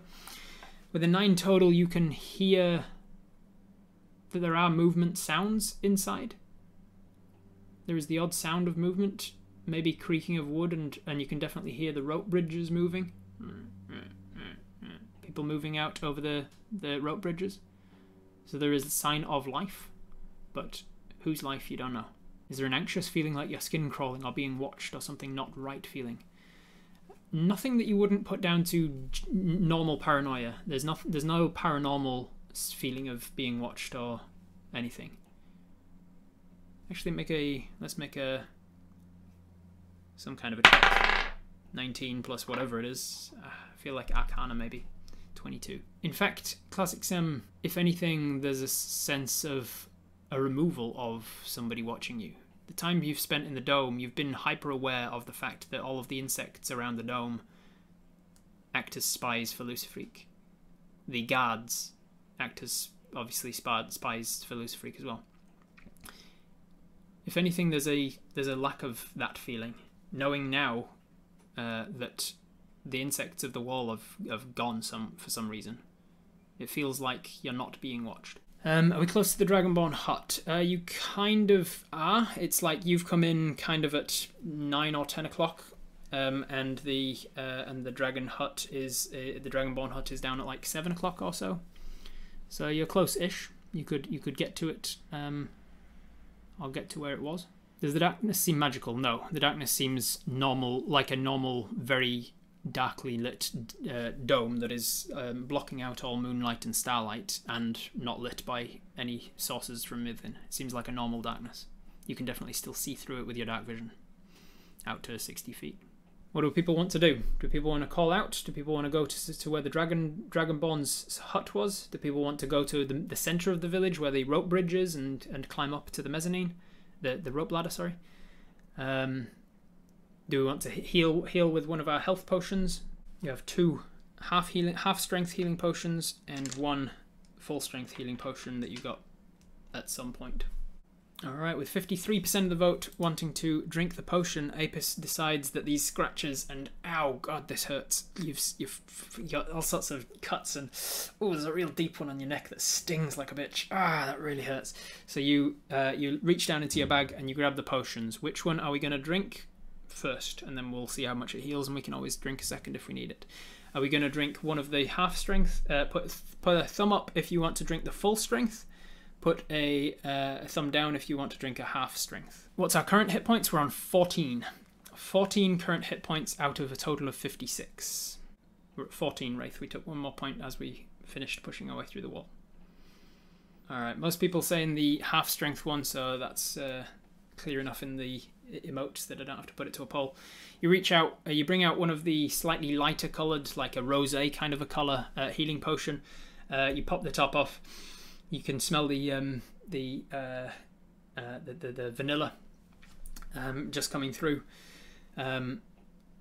You hope that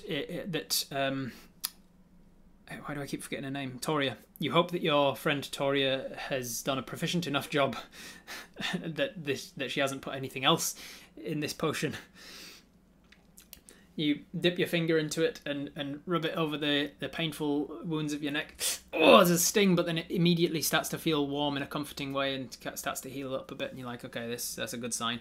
You chuck it back, and because you have used an action to do it, how I do my potions is you can either use your full action to take it, in which case you just get maximum, or you can use a bonus action to take it, like in the middle of a fight, but you have to roll for it because there's a chance that some of it's slopping down your chest or whatever. So full action to take it, 1d4 plus 1, max it out, and you get 5 hit points back. You are taken to 19 hit points. Use another ? I've never thought about what a health potion would smell and taste like. Maybe Calpol or something. They taste like vanilla in my world. They're all derived from vanilla essence and such. Because of an in-joke with a friend in the first time we were playing D&D, and he said he was talking about a light healing potion, and he said I just take a vanilla one. Rather than like to differentiate from taking like a greater healing potion or a superior healing potion. He said, I'll just take a vanilla one. And then I'd misunderstood him and thought that it tasted like vanilla, and then we laughed about it, and I said, that's canon now. All of my potions taste like, all my healing potions taste like vanilla. Alright, so with 69 nice % of the vote, we decide 19 hit points is fine. We're not going to use another. We're going to hold on to those ones. And move into the dome to decide what to do now. So back to the original decision of, do we go towards the hut, or do we call out, or do we go towards the climb the ladder? Most people said before go to the hut, but I'll just double check now. While we're voting on that, you can give me a thumbs up or thumbs down in the chat. Do you want to light a torch? All right. With only one person saying to light a torch, we're not going to bother. And with 57% of Apis deciding to go towards the hut, you do so. You start to move towards the hut, stealthily as you can. That's a 13 plus your stealth, that's quite a lot. And you make your way over to the hut. It doesn't take long, only like a few yards, maybe 10, 12 yards or so, before it starts to emerge on the very edge of your dark vision. You can kind of start to see it. Let me double check. Yeah, as you push closer and closer, you can see it's definitely there. It's definitely still standing. There's no lights on inside. The door is open. The front door of it is open. There's no lights on inside though. You don't hear any movement. You don't hear any Dragonborn. The front door is never usually left open because there's usually a rotating guard of 3 guards, and it unlocks from the inside. So they open it to let somebody else in, and then they change shifts. So there's always one person left in the hut usually.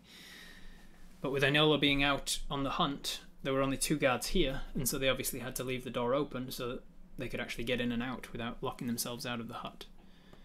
So you've heard movement earlier, yeah, up in the treetops, across the rope bridges and things. But you're not hearing any movement coming from the hut. Nobody seems to be here. Or if they are, they're asleep or unconscious or dead. Do you want to go into the hut? Give me a yes or a no in the chat. Thumbs up or thumbs down. Do you want to loot? Do you want to, well, not loot necessarily, but do you want to go inside? Do you want to investigate inside the hut? Go inside. What's the worst that can happen? All right. A lot of people saying yes. I think it's a majority. I think in fact it's a unanimous decision. All right. So Apis goes inside the hut. This is your first time inside this hut. As you climb up onto the porch, the wood creaks beneath your feet, and you slowly move forwards. Your dark vision allows you to see that inside there are 2 beds, 2 sort of military Z-bed kind of a situation. There is a chest of belongings. A chest, like at the end of each of the beds, there is a chest, and they are open and empty. Inside, there is also a very small sort of kitchenette, a place where one would, like a countertop and a wash basin that can be filled with water and used to wash.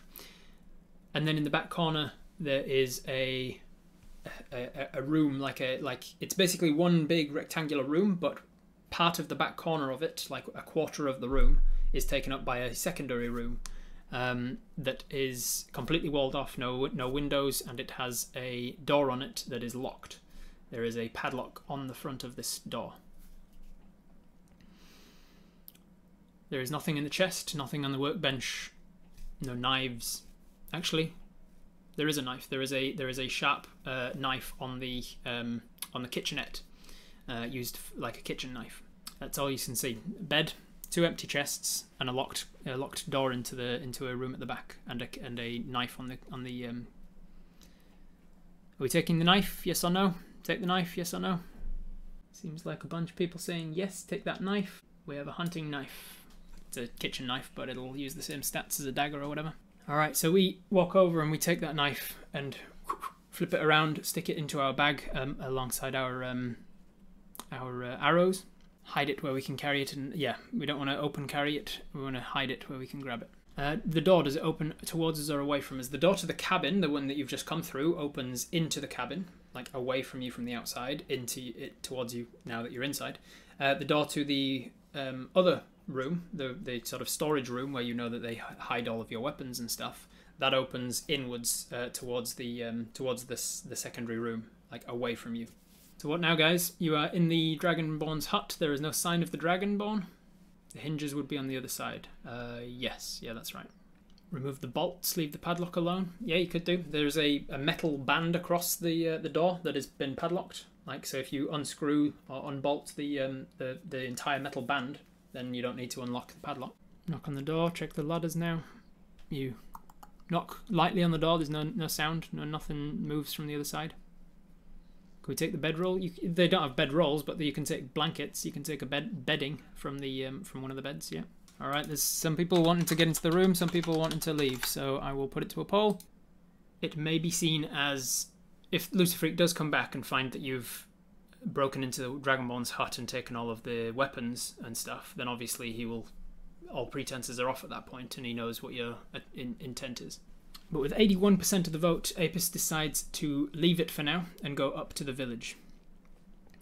So as you sort of look, you check it out. You look at the padlock. It looks like it's a decent padlock. It's got a little bit of rust on it, so it could be broken. But it would take a couple of hefty swings and like the right leverage. You'd need like a chisel up against it and then whack, and you'd be able to pop it, I'm sure. But it would take more than just like a swift kick. The door itself is decent wood. It's pretty hardy, sturdy wood. So you check it out. You know that you could break into it, but it would take some work, and it would it would make some noise. But you leave it for now. You head back towards the entrance to the hut, and the first thing you notice is that there is a light on up in the mezzanine now. There is an oil lantern being lit outside of the main area, the outside of where the food hall was, and then you can see in the light of that Thanalai, the one responsible for the lanterns, is now making his way along the rope bridge, having just lit that one. He makes his way across to his where the alchemy hut is, and you can see him lighting that lantern there as well.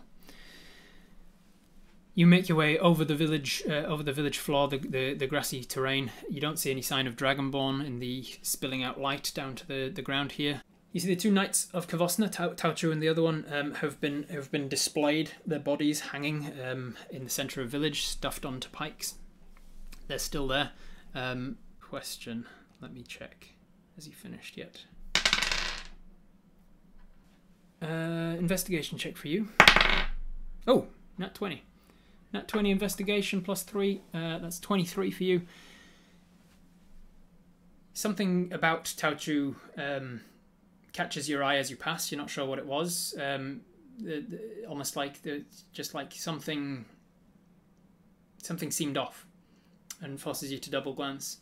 You're not sure what it is. You move past, and then you start to climb the ladder, and you think, actually, I think I know what it was that was off. And you turn around and you look across, and you see that he has a dark tan kind of, not really a dark tan, but he's definitely got a somewhat of a tan line from about here to here that is missing. There is it's definitely a lighter patch of his skin on his left forearm, and you realise his Knight of Kavosna bracer is missing from his arm. You take that into account, and then you continue on up the ladder, and you can hear movement now up on the top of the ladder. There are hurried sounds of footsteps and some hushed voices speaking in Elvish. You get up to the top of the mezzanine outside of the dinner hall, and you see that there is basically a huddle of the elven captors in the mess hall, the eating room. They hear the footsteps coming up the ladder, and coming to the door, you see. Let's see, which one would it be? Let me pick someone at random. Let me grab my details. Treasure room, slaves, wouldn't be the foragers or the farmers. Theneli's doing his thing. It's Alethi, let's say, one of the people who is in the sorting hut. Alethi comes to the door and sees it's you and says, "Oh, hey, Apis is here," she says in common. There's like a hushed voice. Everybody goes quiet and looks over to you. And there's a few sort of curt nods as you walk in. Looking around them, there's not a lot of injury you can see. Everybody looks frightened, stressed, and like they're in the midst of an emergency. Everybody looks like their heart's in their throat, and they're panic. They're in the middle of some panic. Everybody except for a couple of people who are kind of in charge, as it were. It seems like people that everybody else is sort of huddled around include Beladel, which is a cook, and Tisharu, two male elves who have taken charge. You ask, "Is everyone okay? What happened here?" And there's a few eyes look to Beladel. And Beladel says, "Charlie's plan was successful." Everybody kind of... I'm going to make an insight check, actually. Yeah, 16 plus insight of 2.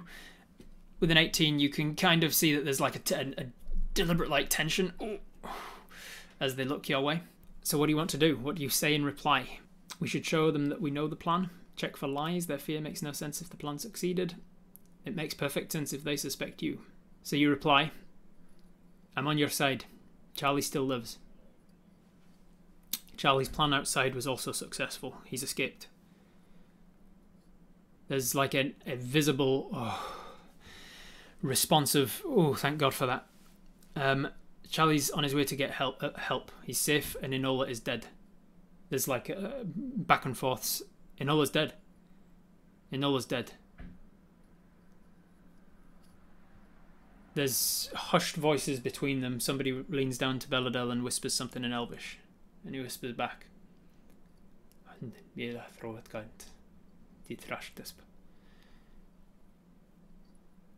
"The two Dragonborn here ran away." I get you make an insight check. "Who killed Enola?" he says. Tell them both we killed Enola. I'll tell them we both killed Enola. Thumbs up or thumbs down, yes or no? We tell them that we killed Enola. Interesting. Kind of on the fence here. We're gonna have to put this to a poll. Do we say we killed Enola, as in we Apis killed Enola? Do we say that Charlie killed Enola? Do we say both of us, me and Charlie, killed Enola? Or do we say doesn't matter? Alright, with 55% of the vote, Apis decides to tell them both of us killed her. There's a look of relief over a few of them as you say this. You can notice that there's about a dozen or so, well actually probably because with those guys being outside, how many people are actually inside the dome? The farmers are outside. The foragers are outside. Thanali's lighting the things at the moment. So there's about half a dozen or so in here. Maybe there's Leandra, Alethi, Capona, Larrington, Belladel, Olathea, Alana, Tisharu, and Rathal is actually in here as well. So there's what was that, nine of them in here. You do notice, it is notable that Rathal is in here as well. Rathal is the wood elf woman who is ostracized a little bit from the group. So you say we both killed her. There's a few sighs of relief. People starting to trust you a little more. Oh yeah, sorry. The rock gnome Nim is also in here, and there's Nim, there's Cassandra, and there's what was the rock gnome called? It's in here somewhere. Logan the rock gnome. Nim the human male. Oh, actually Nim is not in here. Nim is not in here, but Cassandra and Logan are. So you say, where did they run? You look around their hands, you can see that none of them were in the bracer. Tauchu's bracer is not visible. Where did they run to? There's sort of glances around, and he says, they ran off to join the fight. They weren't happy that Luciferique had abandoned them, and they thought they deserved better. They thought they could prove their worth by taking the kill. There's something that he's definitely not saying that you're picking up on. That was an insight check for you. That was a 12 total. There is something that he's not saying that you're trying to pick up on, but his face is hard to read. You say, where are the bugs? There are no bugs in the walls. None of his spies, none of his people are here. And they sort of, there's another glance, and what's their name? Which one is the alchemist? Capona, one of the alchemists. She says, "Hey, we don't know anything about the bugs being missing. They definitely weren't. They were definitely here earlier. They must have fled as well." Your insight's getting better each time I roll it. That was a 15. That one is definitely pointed. You definitely realize with that 15 insight that she is telling you the story that you need to stick by. She's kind of making it a little more obvious than he is on her expression when she says that we definitely don't know anything about the bugs missing. What do you want to say? She's falling just shy of wink wink nudge nudge. Ask them what the next step is. What's the next step of the plan? They all seem to be looking to Belladel, and then Tisharu starts to speak and Belladel stops him. Tisharu says, "The next step is," and Belladel says, "Shh, shh, shh. Sit down." He gestures to you, like he gestures over the table to where Alana, the sculptor, is sitting. "Sit down." And Alana takes the hint and pushes her chair back and stands up and gives you a free chair. Do you sit? Sitting would have you surrounded by all of the elves. You sit down. As you sit down, you say, those pigs must have had a good meal recently. There's definite, like, sudden looks around them. And he says, "Yes, they'll be eating well tonight. But we would know nothing about that, because we can't possibly get out of this dome. How did you get in?" "I got in the hard way." And look, and you sort of gesture to your hands, and he says, "Shit. Did you leave a gap?" "I pushed my way in, yes." "Shit." And one of them says something to him in Elvish. Which one would it be? It would probably be... Oh, it would be one of the sorters. Leandra. Leandra says, "Lethram bataska iswara. Bithrum batuska shlilumadar. Ladath. Hilandro fuateth with Wurakatish." And she turns and says, "It's fine. It will be obvious that you've pushed your way in and we haven't pushed our way out. It should be clear that your blood is on the it will be clear to Luciferique. He will be able to smell your blood. He will know that it was you that pushed your way in. Look, we're not sure how long it is before he comes back, so we need to let you in on the plan. And Tisharu says, the Dragonborn are dead. And just as he says that, Beladel says, we said that we would not even say it aloud. And Tisharu says, it will take longer to beat around the bush than to just come straight. I trust Apis. We have no reason to lie. Apis has put their hat in the ring here. They've thrown their hat over the wall and committed themselves just like we have. There's no turning back from this. We need to stop pussyfooting around and get everything out in the open. Beladel looks like he's going to object and then nods his head. And Tisharu takes that as acceptance and says, listen, we've all committed ourselves. Capona and Larrington have been creating insecticides for weeks now, months, in fact. Capona corrects him, months. They've been creating insecticides for months. We released it onto their walls earlier today. At the same time, we have been reducing the dark vision potions. We've been manipulating them. We fed them the wrong dark vision potions today, so that they would wear off in the middle of their shifts. They did so, and we had the advantage because of that. Thanalai turned out all of the lance, so we had the advantage of fighting in the dark. I've been providing people with wood carving tools, and he sort of reaches down into his cloak behind himself and brings out a chisel that looks like a decent chisel. It's pretty sharp and not got blood over it or anything. It says we had makeshift weapons. You say, what happened to Chao Chu's bracer? And she says, Cassandra actually speaks up, the young girl from the Knights of Kovasna. She says, I told Nim about its properties, and he's tinkering with it, seeing if he can make it work. He needs to be attuned to it, but he's working on it at the moment. We're hoping he can get it done before Luciferique comes back. So where are the bodies? You ask, and everybody turns to Tisharu, who says, "Well, you see, there's no entries into the dome. I have a way out.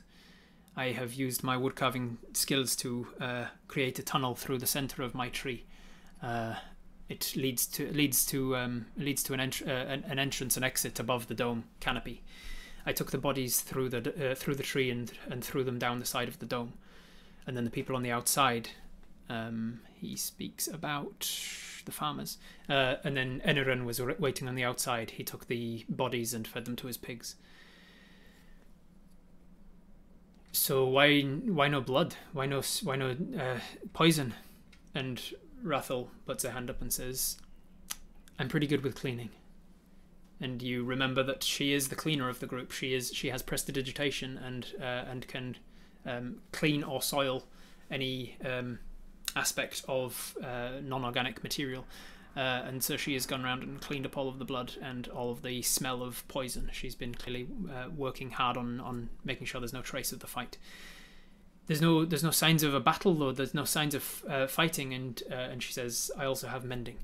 I have abilities to mend things." So you did everybody get through fine? Nobody was injured? And Larrington, one of the alchemists, says there were injuries, yes, but we had a supply of potions of healing and also potions of poison resistance that we have been accruing over the years. Yes, we've been slowly creating potions for ourselves.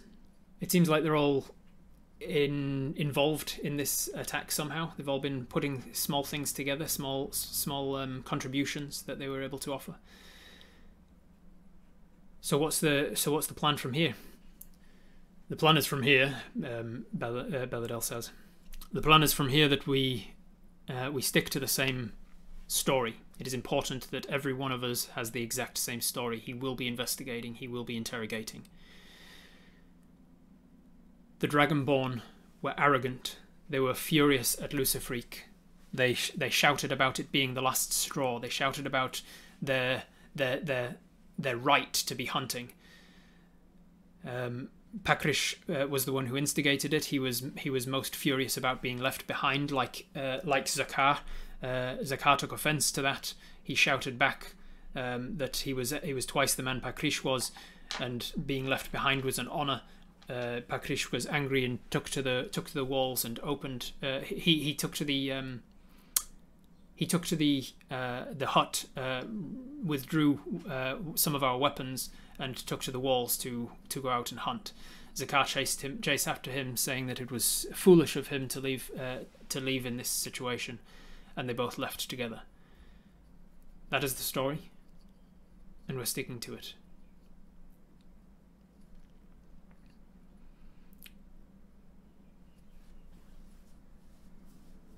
If you can remove my blood off the vine walls, I can get my weapon and hide inside the tree. Luciferique won't even know that I'm in here. It's possible. What happened with you? What's your story on the outside? How did the Dragonborn escape the dome in that story? We are hoping that Luciferique overlooks that piece of information. We are hoping that he acknowledges that they were building their own power. They had their own sway over the bugs of the walls. They managed to manipulate the walls to open a dome, and we know nothing about how it works. We don't know how he does it, so as far as we know, they can do it as well. And we're hoping that he uses that to fuel his jealousy over them. He does not wish for anyone to challenge his power, and if they have the power to manipulate the dome, it's possible that he will be angry about that. All we know is they opened the hole. How they did it, we don't know. Perception check. What are you perceptioning behind the glamour? What do you want?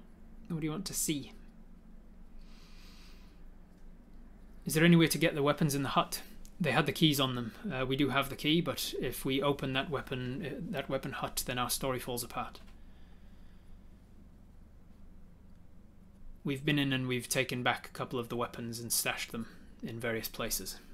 We have a few of our weapons back. Only those that Pakrish took with him.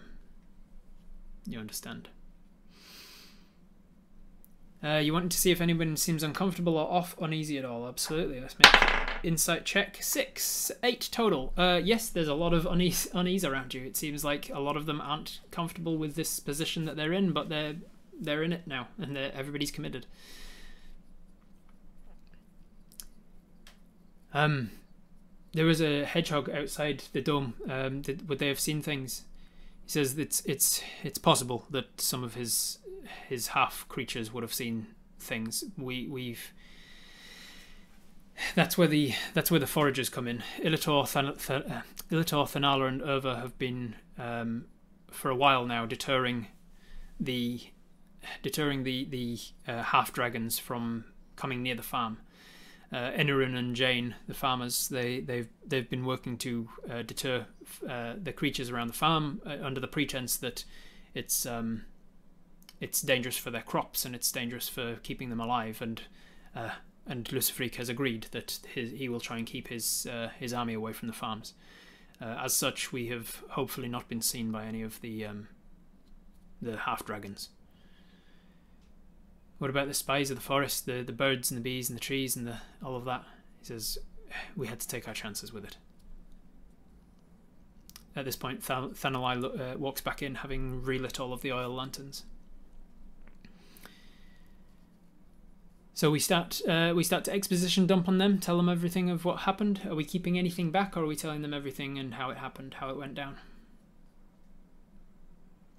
Could we come up with a second story with more information to pretend to break under interrogation? Like, could they have mentioned going back to his father? Oh yeah, that's good. Good idea, Adria. You mentioned, listen, No offense is meant by this, but some of you will not hold up to interrogation. We need a secondary story that you can give him after he interrogates you. You can remember a piece of information about it. Belladel says he doesn't take well to us lying. If one of us breaks under interrogation, it's a confession that we were lying in the first place. He'll kill us. I don't think he'll kill you. Excuse me if I don't take the advice of a dwarf over what this slaver that has enslaved me and my family for 3 years now, how he will behave. Well, I'm sorry, Belladel, I don't want to cause you offence, but I have studied dragons for many years, not just 3. I've studied dragons my whole goddamn life. I've studied dragons. I know about them. And it's not exactly true. You have only studied dragons since the one attacked your family about 3 years ago. But you do know a lot more about dragons than he does. Say, look, I know I've been up close to him. I know how he acts. If he's lost 3 of his guards, his only 3 guards, then he won't kill all of you just randomly. He'll need you alive. He'll either flee or he'll take you with him as a treasure. You're not worth anything to him dead. If you become a threat to him, then he'll kill you. But he won't kill you if you're just lying to him. If anything, he'll leave.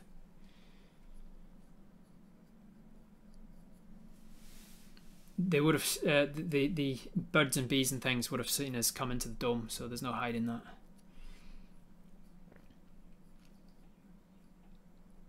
Tell them everything. 100% exposition dump. Tell them everything. They have enough to remember to keep their own story straight. Let's give them plausible deniability. Tell them the story we're going to tell Lucy about Enola. Good point, Creative Garden. Good point. Have you got any healing potions left? We've gotten pretty messed up. Let me see. Let me see if they do. Let me roll a... they do not. No. I'm afraid they're out. Capona says, I'm sorry, we're all out. We weren't able to stockpile too many because the Dragonborn never appreciated us having too many on hand for this exact reason. And so we've used the ones we had to get us all back up into tip-top shape. I can't risk any sign that any of us were ever in a scuffle. Would you take me more seriously if my ears were pointy? And if you stood a little higher from the ground, he says. I can make up stories if they want to, but we can't lie to save our dang lives, and making things up is lying. Alright, so most people wanting to just tell them 100% the truth, but Creative Garden had a good point that if we tell them the truth, then that's another thing they have to lie about. Tell them the 100% truth, yes or no. What's the end game here? Are we just trading water waiting for reinforcements? Maybe. You are knackered. If the dragon comes back and it starts a fight now, there's a very good chance you'll die. You have no spells, no inspiration, no lucky horseshoe, no rerolls. You're on 19 of 56 hit points. If the dragon comes back and starts a fight, it's almost guaranteed you will die, as will a lot of the members, if not all of them, in the village. So treading water till you can have a long rest, at the very least, is probably a good idea. It's up to you though. Tell them 100% truth. 68% of you want to not tell them everything. So they used coded language to tell you things, so you do the same in return. Yes, you tell them. So here's what happened with me. I went out hunting, managed to find Charlie. He was already in a fight with Enola. She was not doing well. He seemed to have her under some kind of spell, and he attacked her. He managed to kill her. As he killed her, I shot at him and wasn't able to take him down. He set fire. He tried to set me on fire. He caught the trees around me. He chased me out of there, and I ran for my life. As far as I know, Enola didn't make it. Okay, we need to rest and think. I don't know when Lucifer will be back. We just told them Napus and Charlie killed Enola together, but not now. Yeah, like you told them the truth to begin with, but when it comes to telling them the details of the truth, you have told them, and you've done so in the way of the same way that they did. You were like, wink, wink, here's what happened with me. Wink, wink. And they are smart enough to understand what just happened. Agreed. Understood. Right. Cassandra, sit down. And he pulls Cassandra over. What happened here? What happened tonight? She says, Oh, nice, Cassandra. Well done. She says, I don't know. Charlie was hunted, and then they left, and left Pakrish and the two Dragonborn here, and they started shouting about something. They were shouting in Draconic. I couldn't hear all of it. I heard words of unfair and it's my right, and then they one of them went off to the hut and came out with some weapons and then left. He interrogates her. He kind of puts her through the 3rd degrees. He's like putting her under a trial to try and make sure that she doesn't crack. And then he does the same again. Thanalai, sit down. What happened here? I'm not sure. It was all a little confusing. The Dragonborn just left. I think they went to join the fight. They were wanting to. No. You know they went to join the fight, but I didn't hear. No, you know they went to join the fight. They went. They felt like Lucifreak was doing them wrong, and they deserved to be there. It was their right. They were angry at Lucifreak. We need to make sure that he knows that they were challenging his authority. That's the important thing. They were challenging his authority. They disobeyed his direct command and went to fight knowingly. Right. Okay. He drills them on it a little more. He sits down. Larrington and Coppola, Belladell's really going through it with each of them in turn, making sure that everybody's got their story straight. What are the rest of you doing? What is Apis doing? I'm very concerned with that big hole in the story to the elves. Enola already being in a fight with Charlie doesn't make sense when Lucifreak sent us into the Undead Woods with her. How do we explain getting separated? You can say that she was just ahead of you, and then you heard the fight kick off. He ambushed her. She was in a fight. You caught up and continued the thing there. Being with her doesn't mean you're like side by side the whole way. Like you could have been like 20 feet apart, like searching different parts of the forest, and then you heard an ambush. Oh shit, what's happened? And you run over to her, and there you go. Separated by a wall of earth. There you go. We can come up with something. So is there anything else you want to talk about? Do? Rest? Just go get a sleep immediately? Start to doze? Alright, it is the early hours of the morning. Any of you able to mend my bedroll so I can get a proper rest? Rathal says, I can. And Belladell says, no, leave it. It's important that he sees that you pushed your way in properly. So it's important that he knows that nobody has left this dome. If the only hole into the dome is the one that you've pushed your way in, it's important that we leave that as is. You can sleep on the cushions. Okay. You can either go down to the hut and sleep in a bed, or get the bedding from the hut, or you can just go into the meditation hall, which has got a lot of cushions around, and just try and sleep on the cushions. And she was behind us, and we had to turn back because we heard her get ambushed behind us. Well, there you go then. Then we're telling the truth. She was behind us. We heard her get ambushed, and we turned back to see her being attacked. And then, blah blah blah. Yeah, good idea, Sparrow. Meditation hall. Don't go to the hut. All right.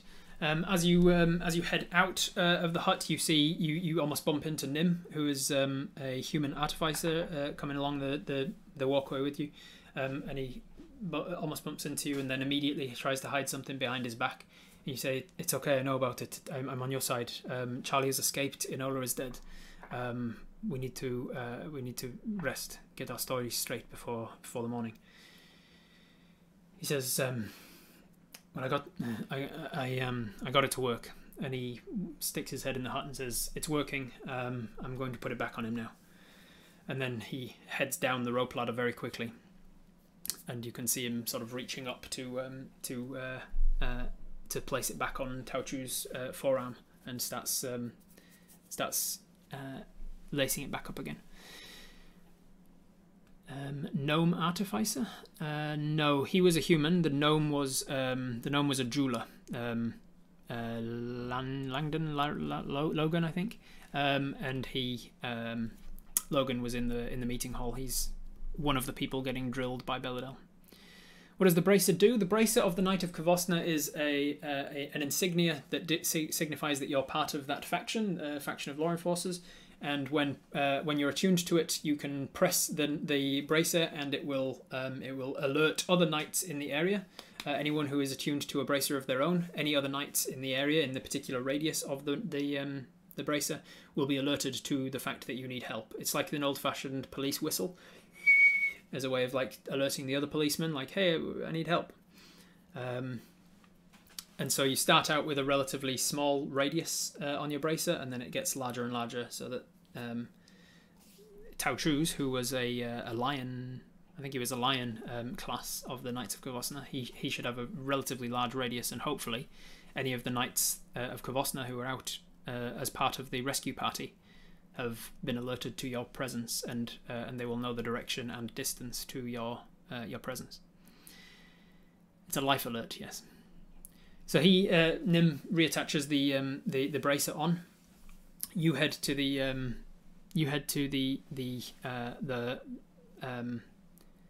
sleeping hut, and then just as you're sort of putting some cushions together and starting to lie down, you hear a sound that you're not too happy to hear.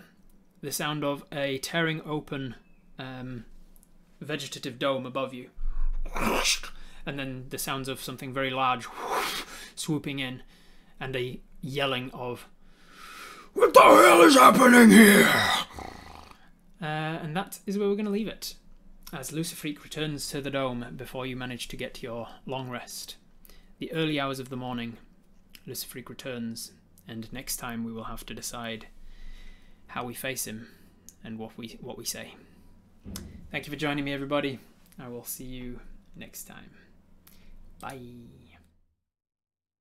That's all for this episode of Twitch Tales, but if you want to be there to actually join in on the decision making, head over to twitch.tv/RobertHartleyGM and click the little love heart to follow the channel. It's free to do, and it notifies you when I go live, so you can tune in to join the fun. I'll see you there.